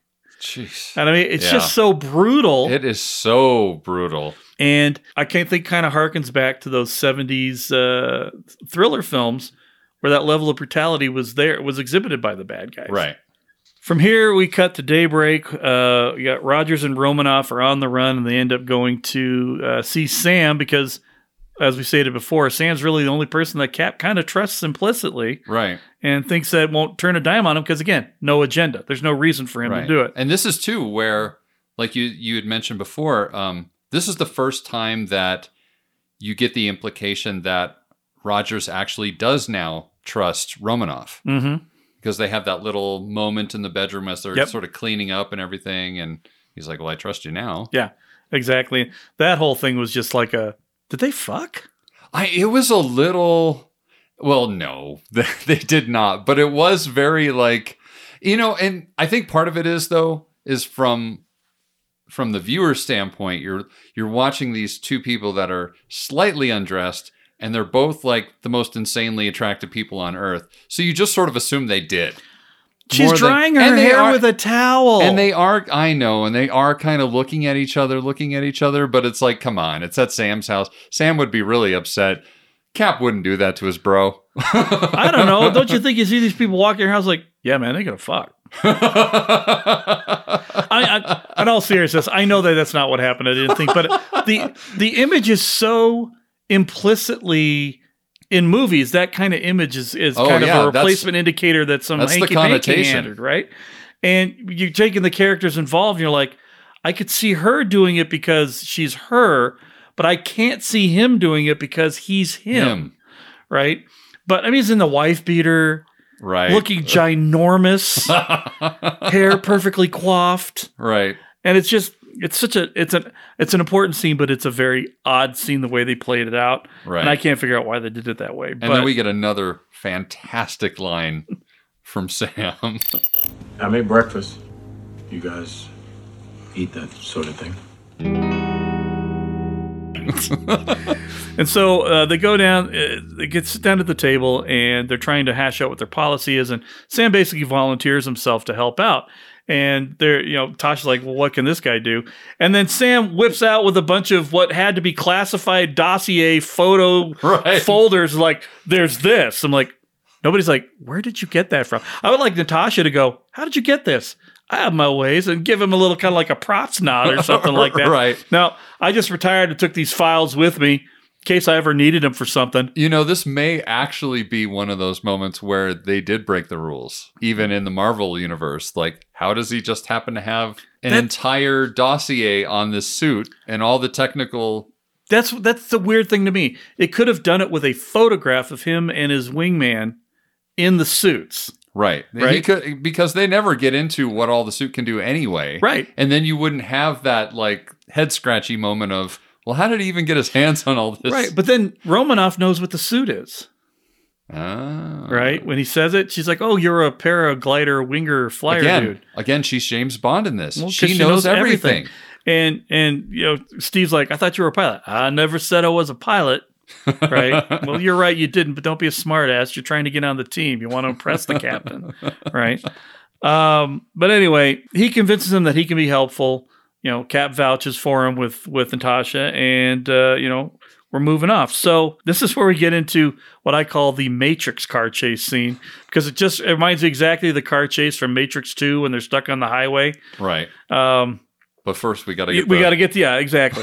So we see Jasper Sitwell walking. Was he walking with Gary Shandling at that point? Yes, they're walking. Because I thought that was earlier. No, because they're walking out of the building, and that's when we get that. That's when we get some classic Gary Shandling. Oh yeah, like, oh yeah, I don't know, it's not really a problem. 22, hot, kind of really hot. Yeah. And then he leans over and gives him the whispery "Hail Hydra." Right. And every time I see that scene, I was like, do you think Gary Shandling's breath stinks like milk or something? He just looks like the kind of guy who ate something. Yeah. It's stale, gross coffee that's been sitting around in there while he was waiting for his scene. But he walks off with the "Oi, ooh, I'm an old Jewish man, and which, I'm Gary Shandling, so I am." And you see Sitwell kind of standing there. He gets a phone call. You don't know who the phone call's from. Right. He picks up the phone call. Yeah, the best line is like that. I'm the handsome guy in the sunglasses on at your 10 o'clock. Your other 10 o'clock. It's so great that Jasper doesn't know it's 10 o'clock. Right, exactly. And then they go through all this. So what are you trying to get out of this? He's like, well, we just want to talk. And that is a really nice tie. And he looks down and he's got the red dot on his tie. Yeah. Cut to them at the top of a building. Cap pushes him out on there, and he starts saying, "You're not going to get me to talk. You're Captain America. This isn't your shtick." He's like, "You know what? You're right. It's not my shtick. It's hers." And she kicks him over the building, and they start talking about, what about the girl in Record, the one with the lip ring? Yeah, I'm not ready for that. And then we see Sam make his proud entrance as Falcon, carrying Sitwell. He drops him back onto the roof. Such a great. I love that they have that little short talk while Jasper is falling to his doom. Right. And that was definitely the best good cop, bad cop moment of all the Marvel movies right there. Right. So Sitwell goes down. They browbeat him a little bit, and finally he spills the beans on everything that's going on. Tells us that Project Insight is this program's designed to anticipate people who will disrupt world order and target them to eliminate them through the Insight helicarriers. I think they equate it later on to killing 20 million to save billions. Right. And he starts listing people. And they base it on the fact that of what they've done in their past to predict their future. Right, exactly. This is the algorithm that Zola wrote. Zola's super smart, and he was even super smarter as a computer. And so he starts listening, and he's like, Tony Stark, Bruce Banner, Stephen Strange, who should, by the way, have been completely irrelevant at this point because he was just a neurosurgeon in New York at this point. Right. But they're either saying that somehow Zola knew he was going to become Sorcerer Supreme, or that he was destined to do something other than that if that didn't happen. Oh, this was Way pre. Doctor Strange. They hadn't even cast anybody or brought the movie out when they did it. It was a name drop. Huh. Because I think he said, I don't know if this one, somebody says the Spider Kid in New York too. Oh, really? I don't think he says it in this one. I'm thinking of it might be a different movie. But This was like, Peter Parker would have been like 10 when he said that. So it was a name drop. But the point is that this is going to wipe everybody else out that would be a problem for Hydra to instill the world order that Hydra wants to put on there. Right. Then he realizes he spilled the beans. Mm-hmm. And he starts freaking out because Pierce is going to kill him. And they're like, we can help you with that. And, he's a S.H.I.E.L.D. agent. He should know that this never works out with S.H.I.E.L.D. Well, then I see, I'm struggling to figure out if the only reason why Jasper turns is because he knows Pierce is going to kill him now. Yeah, exactly. Or does he have any redeeming qualities in him at all, thinking, oh my God, they're going to kill hundreds of thousands of people? Or if that's besides the point. The bigger point is just the fact that Pierce is going to kill him now, and he might as well just side with S.H.I.E.L.D. for the time being because otherwise it could save his life. It'll save his life. Yeah, I think that's entirely it. Because he is such a worm. He was fully on board, fully Hydra, until he realizes that being Hydra is not going to be a good thing for him and very healthy, and decides to switch the other way, which, sadly, doesn't make a whole hell of a lot of difference. Yeah. They all jump into their little car to go do a little driving, and then all of a sudden Winter Soldier shows up and starts ruining everybody's day. Rips the roof off, rips Jasper out of the roof, who splats into a semi-truck. That's the end of Jasper Sitwell. Bye-bye. Bye. Boom, boom, boom, boom, boom. And then literally just starts tearing everything apart, trying to get at Captain America and Black Widow and Falcon and everybody else. This, man, I will say, once we get off the bridge in this scene, because the bridge is a little messy, like the whole like skidding on the door to get out of the car or whatever, and that part of it is sort of a messy part of the fight that I don't, it's a means to an end. They're moving from mobile to static. Yeah, it's a tough one. I'm sure the transition was tough to logistically even figure out. But once it's on the ground, this is such a... Oh, yeah. It's so well coordinated, like the boat one was set up, like the other car chase. All of this is so well planned. Kudos to the stunt team on this and to the cinematographer for being able to shoot it really well. Yeah. But we basically get the whole thing. Sam's got guns. He's flying. He's shooting. Bucky's shooting, can't hit, or things are pinging all over the place. He's like, screw it, I'm going down to taking care of this mano a mano. Not including the rocket launcher that he or the grenade launcher that he shoots at Captain America, which blows him way the hell back. Yeah. Which I have to point out, again, this is the problem. It should have absorbed the impact of that grenade launcher. So it shouldn't have actually sent him flying. No. It should have just displaced all that force. Exactly. But they used it as a vehicle to send him. Yes. No pun intended. Realistically, they should have had Bucky shoot the ground, and that's what would have sent him flying off. But right. I have to allow it because we got to move things along. So, we get that very, this might qualify the, when Natasha, what does she do? She like jumps off the bridge, uses her grappling hook, and then swings Spider-Man style onto the ground. Right, and then keeps running. Who is fire? And double-fisted shooting. And this actually makes me think of something that I'm glad that I've remembered this. One of the things about the Marvel Universe, or actually just action movies in general, that I find hilarious is that grappling guns can apparently grasp onto fucking anything. Oh, absolutely. It doesn't matter whether it's hardened steel, whether it's concrete. Those teeth on a grappling hook gun will always secure tightly, and you will swing effortlessly. Everybody knows that's how it works. That's how it works. I mean, you give credit to her. At least hers penetrated the concrete that it went into, right, and posted itself in there. Right. I think that was the post Batman. You got the functional grappling hook in the Nolan movies, but the one that they used in the Tim Burton movies was a little less believable. Right. Because it was literally you know what the precursor is to all of these, though, is it's Indy's whip. It's kind of Indy's whip. Kinda. I never really bought Indy's whip. I feel like it would slip under his own weight, but I'll allow with Indiana Jones because he's Indiana Jones. Exactly. So as the battle pursues, Bucky's mask gets knocked off, and we all get the reveal that that really Winter Soldier music, right, that Bucky is the Winter Soldier. And I will say, I actually love the fact that he does have his own music. Yeah. Through the whole thing, because as soon as you hear that music, you're like, oh shit, here we go. Yeah, Winter Soldier's coming. We're going right into that awful shit again. Like he's about to screw everything up. So, but obviously Cap's like, Bucky, and then Bucky's like, who's that? Right. Who's Bucky? He says. Yeah. And then they start the parkour fighty, stabby, and the knife moves. Those are so good when he like drops and then picks it up with the other. Yep. And so good. Rumlow did that a couple times too in the fight scene. He did that with the zapper thing that he had, and then does it again in the elevator. Yeah, and then does it again when he's holding the gun to the guy's head to launch the ships. He drops the gun and catches it and shoots Agent Carter. But I saw behind the scenes footage of Sebastian Stan practicing that. That's all him. Doing the fight stuff, dropping the knife, catching it, going all that. That's awesome. But it's just like they're fighting to a standstill because they're evenly matched. Right. I'm completely forgetting exactly how the fight ends, but the fight does end.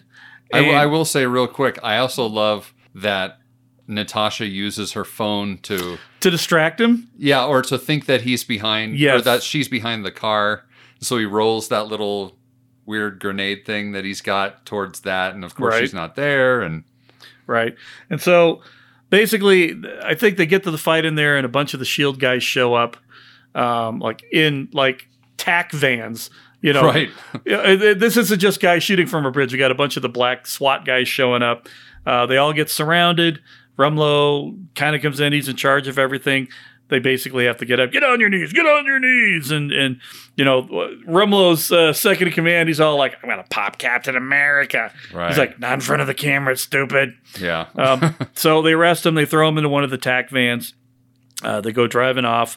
And Natasha's been hurt during the fight by Winter Soldier. So she's bleeding inside the van.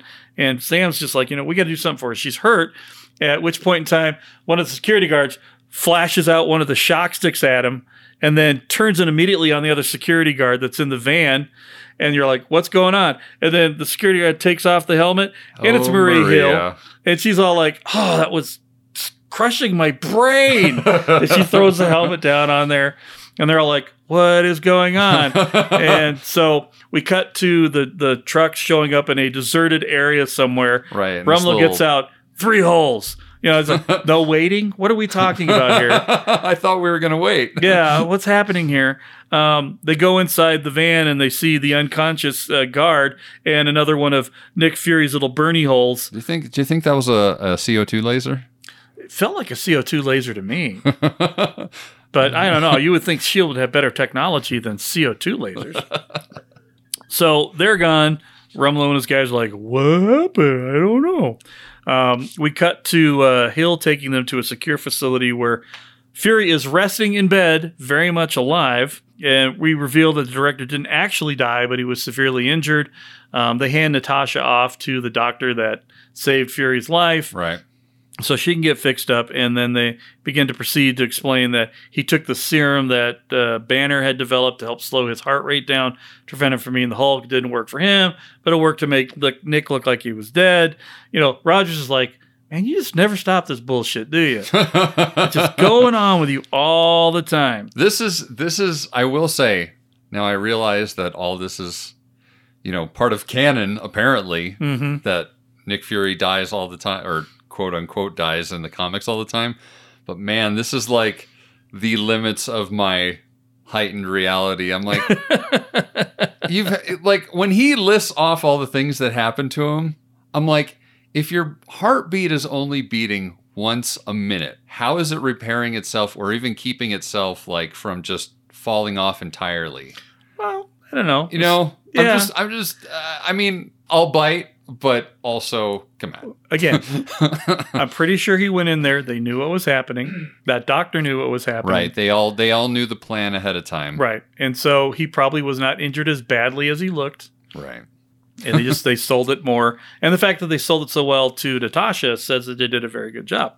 So we jump from there. We see Barnes back in his headquarters, wherever Hydra's keeping him. Right. An interesting note on that: the 2 scientists that are working with him are the writer and the artist that created Winter Soldier. Oh, really? So the dude with the beard is Ed Brubaker, and the guy without the beard is Steve Epting, the artist. No way. Yeah. Okay. They put him in this chair, and he starts. Obviously, this is a programming chair where when they want to put the missions into him, they program with everything he needs. Right. After they take him out of the freezer unit, and they.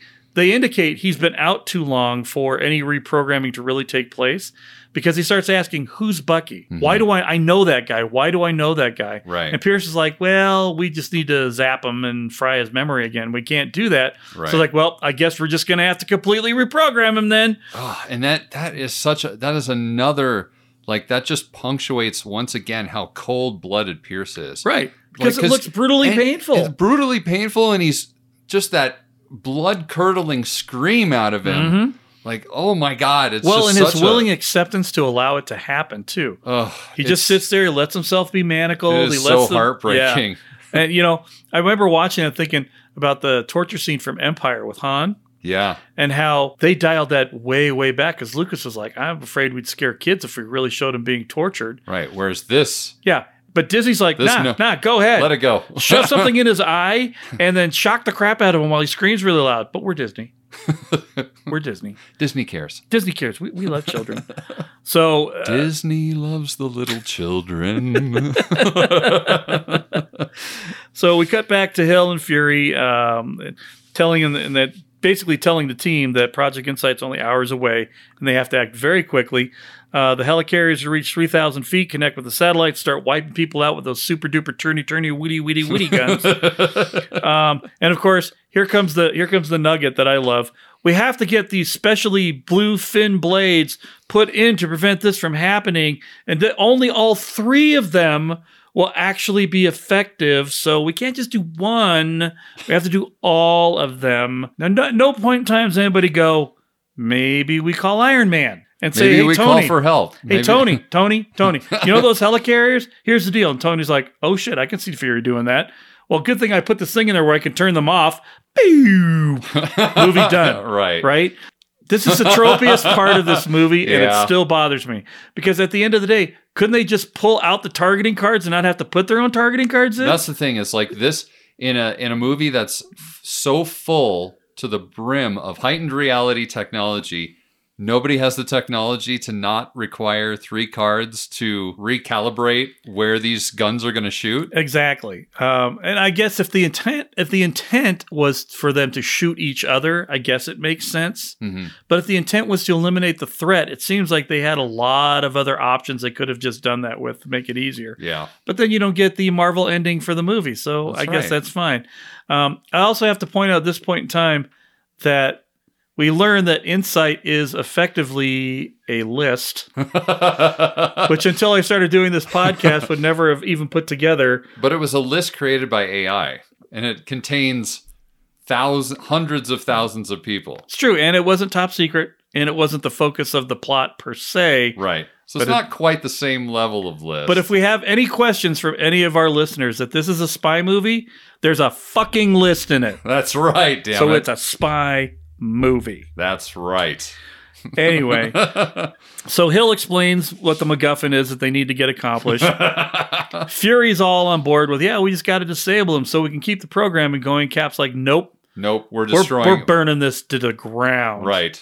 We're going Al Capone on this thing. I want his family dead. I want his house burned to the ground. And Fury starts to argue and realizes he ain't running the show anymore. And he even says, well, I guess you're in charge now, Cap. And then he looks at Sam, and Sam's like, don't look at me. I do what he does, just slower. Another gem from him. Absolutely. And so, again, the best lines in this movie, Sam and Natasha. Yeah, no doubt. No doubt. Because they're allowed to be those characters. Right. Everybody else has to fit their mold. They're allowed to be those characters for everybody else. Yeah. So that will move us into Act 3. So, Act 3. Woo! The final chapter. So later, Rogers recalls how after the death of his mother, he's like standing on that bridge. Or no, the dam. Is it? Yeah, they're on the dam. And he's recalling how after the death of his mother that Barnes offered him a place to stay, and we see that little flashback where he like knows where the key is to his place. Right. And so he wouldn't have to cope alone, promising to be there, quote, until the end of the line, which of course is something that we have to remember because later on we hear it again. But then he sort of snaps out of it, and Sam is there, and Wilson sort of warns Rogers that Barnes may not be able to be saved or taken alive, saying something to the effect of, he's not somebody that you save, he's somebody that you stop. Right. In all likelihood.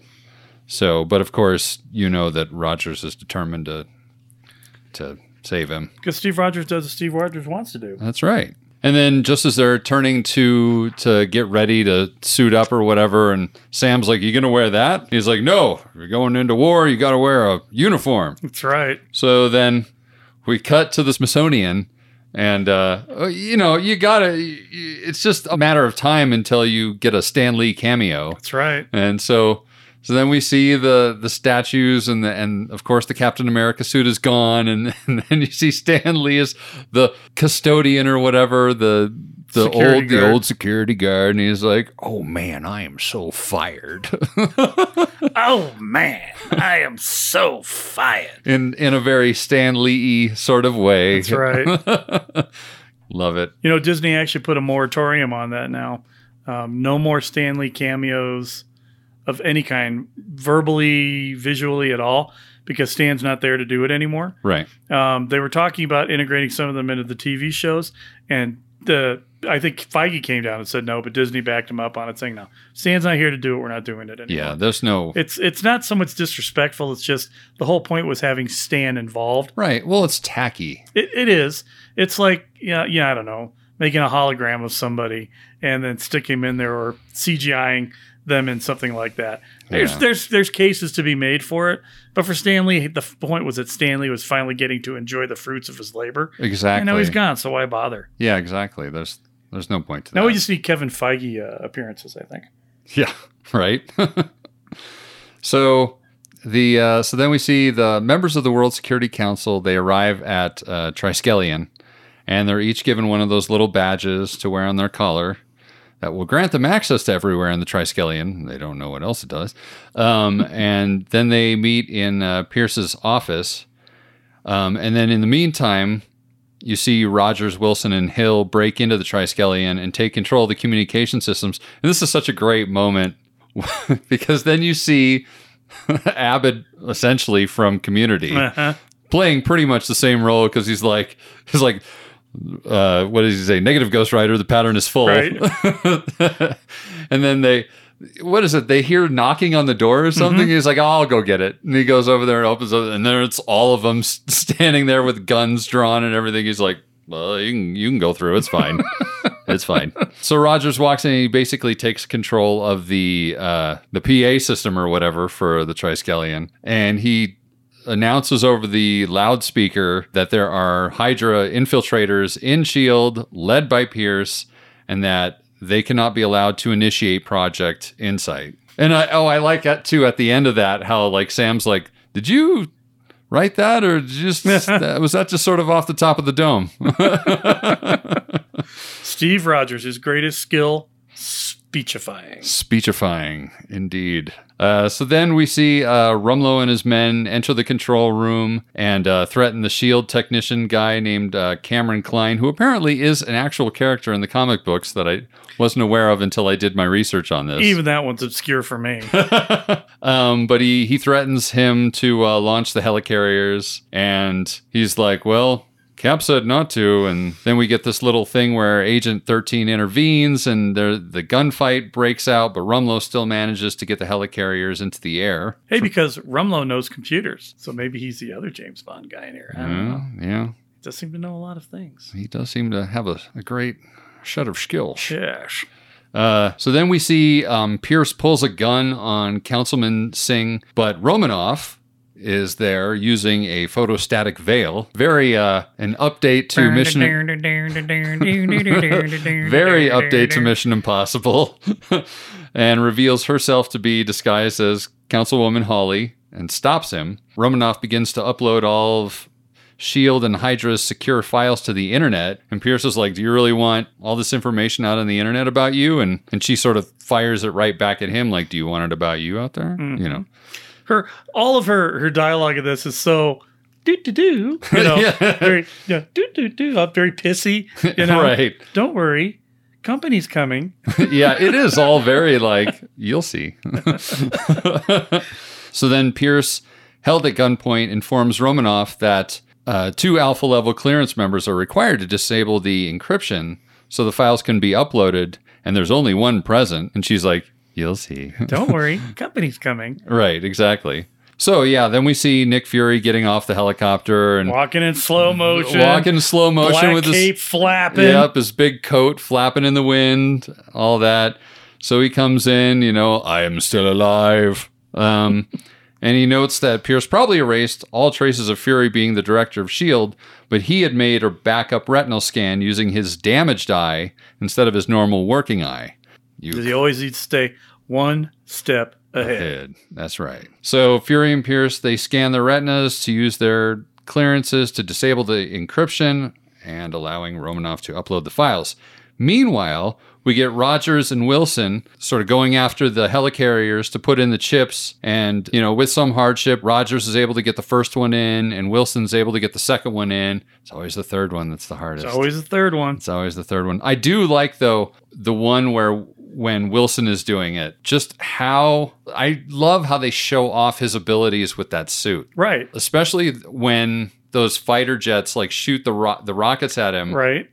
And he comes right up to next to one of the helicarriers, drops out all thrust on his suit, just stalls. and stalls and just drops, and then all the missiles hit the dome, Yeah. flies in, bada boom, bada bing. bada boom, bada bing, just Beat like ya, that. Cap.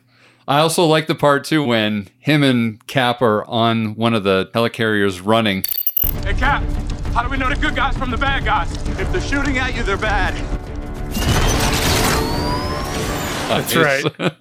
So, and that's when you hear some Winter Soldier music come in, and you just know that shit's about to get really difficult. So then we see the Winter Soldier, and he basically takes out Sam. Like, he takes out the wing off.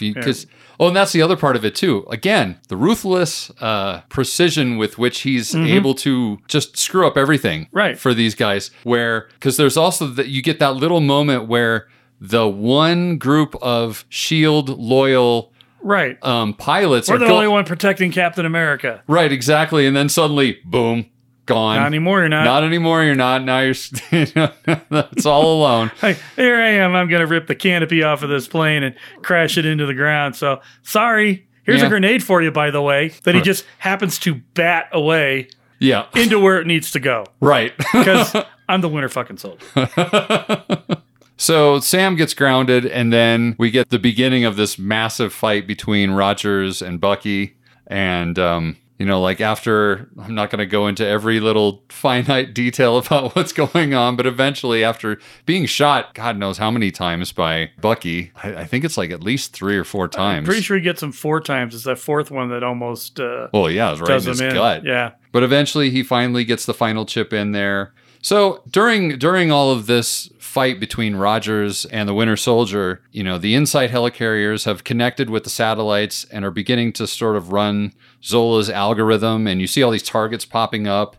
But then finally Rogers manages to place that final chip on the helicarrier seconds before they're about to fire, and it changes the targets to shoot at each other. And then in the meantime, at Pierce's office, the upload has finished. However, Pierce refuses to be taken in and uses his little trigger on his phone to kill the other World Security Council members, and then sort of basically threatens Romanoff and forces Fury to drop the gun. And at that point, he's sort of in control at that split moment. And just as he's about to use the device to kill Romanoff, she uses one of those little taser discs that she used earlier. Her stingers. Yeah, her little stingers that she used on Winter Soldier earlier on herself, which temporarily disables the device on the security badge and allows Fury to take control and ends up killing Pierce in the process. And what does he say when he dies? Hail Hydra. Hail Hydra. I'm like, come on. Yeah, that's a comic book thing. Like, are you really, like, somebody like that shouldn't be loyal to anything that much. Just a thought. Anyway. So Wilson is now fighting with Rumlow on the I think he's on the inside of the No, he's on the 41st floor. That's right. He's on the Triskelion now with Rumlow, and he's fighting. And just as Rumlow seems to have gotten the better of him, then Sam sees that one of the helicarriers is literally crashing into the building. Right, practically smashing everything. And Sam just makes a run for it. In the process, it looks like Rumlow is crushed. And he jumps out of the 41st floor, and he falls what looks to be about 5 floors. Before the helicopter that's piloted by Romanoff with Fury in it, the chopper, they turn sideways at the exact moment, and he falls in. They keep him in there from falling out, and he's like, I said 41st floor. And he's like, they don't write the numbers of the floors on the outside of the building. That's right. So then we cut back to the chamber where Rogers and Barnes are on the helicarrier, and everything's coming down, and Barnes is pinned under this giant thing, and then Rogers uses his super duper strength and pulls him out and tries as a way to sort of show that, they're friends and that they don't need. But of course, Barnes is still brainwashed really bad. So he's less brainwashed and more confused at this point. Yeah. Conflicted, I should say. He's conflicted. And so maybe he doesn't want to deal with the ickiness of being conflicted. And so he starts pummeling Rogers again. Well, and he says, you're my friend, Bucky. And he says, you're my mission. Then he's like, right. And then we get that line at the very, very, right before he falls into the water. That, till the end of the line. That's right. Because I'm with you till the end of the line, Buck. That's right. Using my cool Chris Evans voice right now. So Rogers falls into the water, and it looks like he's going to sink to his death. And then a hand reaches out, and it's Bucky. And Bucky pulls him to the shore, and then he's still not quite sure of what's all going on, so he just leaves him there and walks away. Nice of him to get the shield, though. Yeah, that's courteous. It was, maybe some forward thinking there a little bit. You might need this later. It's like your whoopee. I get it. You need it.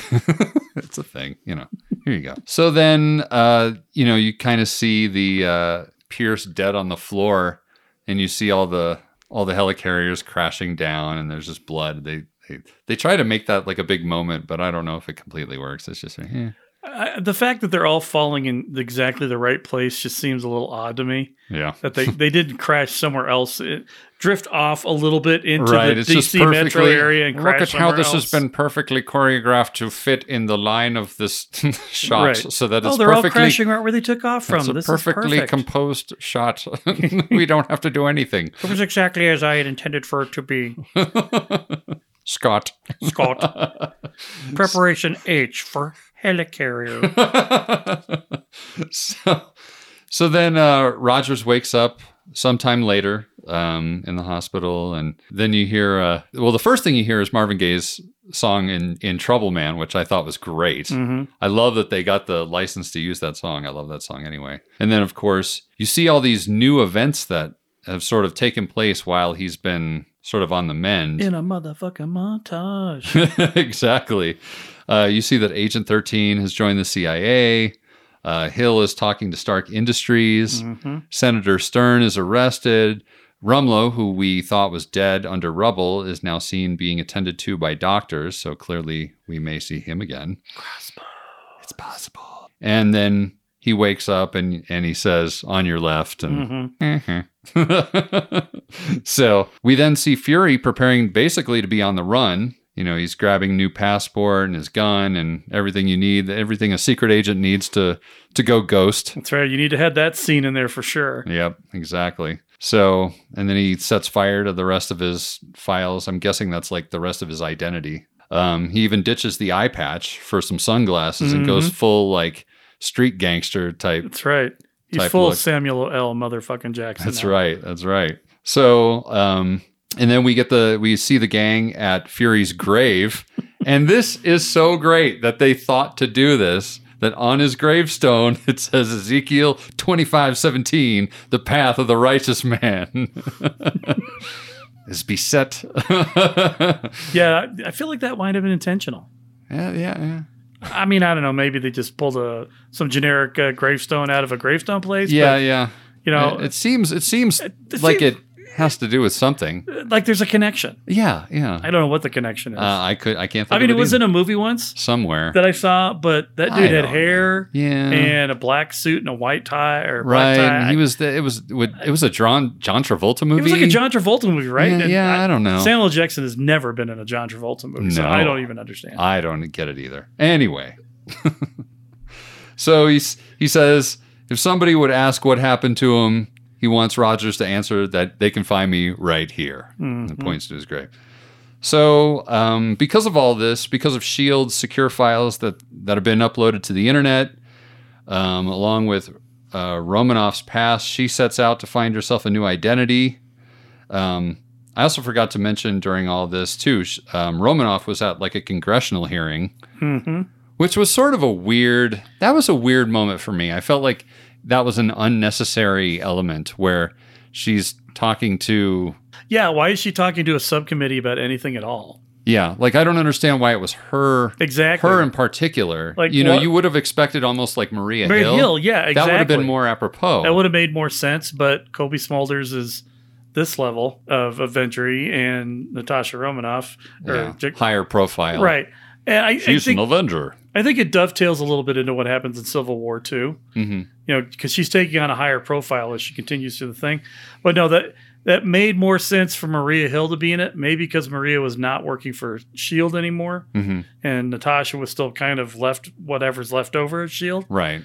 But just the whole subcommittee thing made no sense to me at all. Yeah, I don't understand why she care? was there, like having to defend herself or having to. Yeah. I really don't get that. That was head scratchy for me. But anyway, so at this point, yeah, she's going off to find herself a new identity, and then she hands off to Rogers a file with all the information on Bucky. And she's like, yeah, I pulled a few strings in Moscow or whatever, yada, yada, yada. Here's everything ever about him. So it makes perfect sense that she could get access to secure classified files. Right. Still not sure how Sam Wilson did it. Yeah, that's a little strange. But anyway, so, Rogers looking at the file, and Wilson realizes that Rogers is going to go look for Barnes. So Rogers is like, well, you don't have to come with me. And Wilson goes, I know. When do we start? Mm-hmm. And I also thought it was cool. Actually, I'll back up just a little bit. I liked just before Nick Fury walks off, I like how Fury asks Sam if he wants to come with him. And Sam's like, I'm more of a soldier than a spy. Right. And that's perfect. It's exactly why he is the perfect person to take on the torch from Cap. Exactly, because he's a soldier, not a spy. Because he openly admits that he is not of that ilk. And that's basically the end of the movie until you go past the end credits. They're not even end credits; they're credits. They're credit credits. I don't even know that's the end of the or the pre-credit sequence, and now we go into the actual movie itself, where right, which lasts like what 30 seconds maybe. So we see sometime later, Baron Wolfgang von Strucker is holding the scepter inside the Hydra research base in Sokovia. Or Sokovia, excuse me, stating that there are Hydra agents worldwide. And he says, like, the age of the spies is over. This is the age of miracles, or something like that. And then you see a cell containing a guy who's running around at tremendous speed, and the other one contains a woman who can levitate a few blocks before she causes one to explode. And the two are said to be the only survivors of a group of volunteers that were subjected to Strucker's experiments. Meanwhile, Barnes, dressed in civilian clothing, is at the Smithsonian Institution, where he sees the whole section of the Captain America display that's dedicated to him. Yep. And the end. The end. You know, it's funny. The two superpowered people looked an awful lot like Elizabeth Olsen and what's his name, Aaron such and such from Kick-Ass. I didn't see anything like that. They look just like him, but it's not like they ever showed up in the shows or the movies afterwards or anything like that. I don't know what you're talking about. Yeah, I have no idea what you're crazy. talking about. I mean, the perfect opportunity would have been Age of Ultron, but they didn't even show up, and they were in Sokovia there. Yeah, I have no idea. So, I don't know about such things. You know, this is why I hate when movies are so short after the big pre-title sequence. Nothing seems to get resolved. So that's that.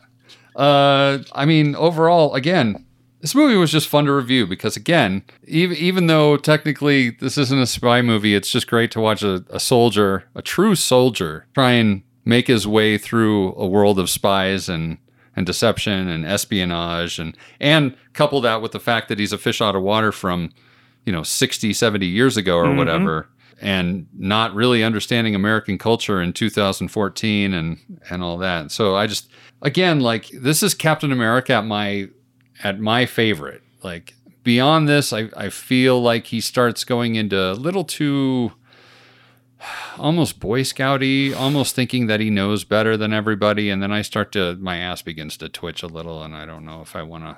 Yeah, I think this is the best representation of Captain America until we get to Endgame. Mm-hmm. When because at Endgame he's kind of fully integrated by that point in time. He's been in the real world for something like 12 years at that point when you take that 5-year jump. I think Civil War is just what irritated me. Because he was on a high horse. Yeah. He was actually acting like Tony Stark, but on the opposite side of the argument. Right. And so Cap usually he has his values, And he wants to impart those values on everybody, but up to this point in time, he wasn't trying to force them on people. Right. Other than maybe by attrition, by saying, I can do better, and by doing that, I can make you do better. Right. But in Civil War, he was really trying to ram that down everybody's throat. Right. And that's where he got... But you know what? Even in the comic book, you start to hate his character because Tony's logic makes more sense. Yeah. But it's the security over freedom argument. Mm-hmm. And so Tony's is coming out as rational. Look what's happening. This is what we can do to prevent it. Cap's like, yeah, I saw the Nazis. This shit doesn't work the way you think it's going to work. Right. But because he's such a fish out of water in that circumstance, nobody has the ability to see it. Right. And I think in Civil War, they should have played out that argument more because of what happened with Hydra and how easy it was for what they tried to do. They don't even really mention it at all in Civil War as why that would be his argument. Right. But then again, Tony wasn't living through any of that. Tony was out of the armor business and the nail and pepper pots business, I guess, and doing whatever he was doing with that. Nailing pepper pots. Yeah. Like I said before, this is my favorite Marvel movie, period. Yeah. Because it stands alone, even though it's part of a larger narrative. Yeah. You can follow it without... Exactly. That's why I liked First Avenger, which is my second favorite Marvel movie, for the same thing. It has nothing to do with any of the dogma. That's what's nice about it. It's just a movie that's in the Indiana Jones universe with a guy with a shield. Right. And that's it. Guardians of the Galaxy, that's why I like those as well, because they're, up until they brought them in with the Avengers, they're just their own deal. I do feel like these films tend to get muddier the more they try and connect through. That's when you start to watch movies and you go, wait, what happened in the last one? I don't even know. Why are they doing this? Like, what, and if you haven't seen all, like, this is sort of almost the cutoff point where after this, all the Marvel movies start to get a little bit more complicated in it, and it's a little harder to follow if you haven't seen what's come before it. Well, yeah, because Age of Ultron happens after this, and that's really where the Avengers became a thing and a solid unit, and everything that happens from Sokovia triggers everything that happens afterwards, aside from Thanos. That was the first one, but still, yeah, I think Marvel's now going to be going to TV for that, more of that extrapolating and connecting tissue, right, and leaving the movies to be themselves, which I think is a good move. It is a good move. I just hope that, again, when they do start to make big movies again, I hope that you don't have to go back and watch, 5 episodes of Hawkeye and 5 episodes of, whoever. Well, I think even in all the movies, you got a lot of payoff in the 2 last Avengers movies, because if you spent the time to invest it, you could get it. That being said, you can watch Infinity War and Endgame and not know anything that happened before it and still follow the movie. You can watch Endgame and not watch Infinity War and still get it, for that matter, which I do most of the time because I don't think Infinity War is as good as Endgame is. And that's really 6.5 hours of my life I don't want to invest in trying to keep everything together. But yeah, I like this one because it stays out of that window. I hope that as they go forward, they continue to stay out of that window and focus on the characters. But we're not going to get a whole lot more spy-y than this movie. No, and again, that's probably also why this is my favorite, is because this is the most spy-centric of the bunch, and Natasha Romanoff is so great in this movie. She's the standout for me in this whole movie. I hate to say it, but most of the time she's more interesting than Cap. Well, she's definitely more interesting. Like I said, that's her role. She's allowed to do that, just like Sam is allowed to do that. Right. The other ones have to stay in their lane and be who they are. Right. So the wild cards are always better in these movies than the ones that aren't. That's the best thing about Guardians. Everybody's a wild card. Yeah. So you love listening to everybody open their mouth. And they can all bounce off each other and be snarky towards everybody. Exactly. Right. Well, that was fun. It was fun. I'm glad we finally got this thing out of the way. Indeed. So I can not have to be a nerd about things for a little while anyway. Well, we're certainly going to go down the rabbit hole pretty hard on spy shit soon. Yes. On our next endeavor. It ain't no spy adjacent movie next time. So, but as always, we're always looking for listener interaction. Obviously, we just did this for a listener. So please tell us how you like the podcast, or if you have any ideas. You can contact us via email at cicdeaddrop@gmail.com, at Instagram at Central Intelligence Cinema, separated by underscores, or on Twitter. You can check us out at CIC Spy Pod. Yep. And also, hey, if you're enjoying the podcast, like our listener that recommended Winter Soldier for us, we'd love it if you chose to help us out by giving us a glowing, and when I say glowing, I mean stellarly glowing, 5-star lighting review. up the whole night. Light up the world like a supernova in space. 5-star review on Apple Podcasts, Spotify, or wherever you like to get your podcasts, so that our show gets seen faster by people like you and me and Ben, and we get to take the inanity to the masses. Indeed, and we can grow a little CIC community. Aww. I think we've talked plenty. I think we've talked more than enough. Indeed. Well, with that, I'm Ben. And I'm Jason. And the CIC will return with more missions, more martinis, and more motherfucking mayhem. Indeed.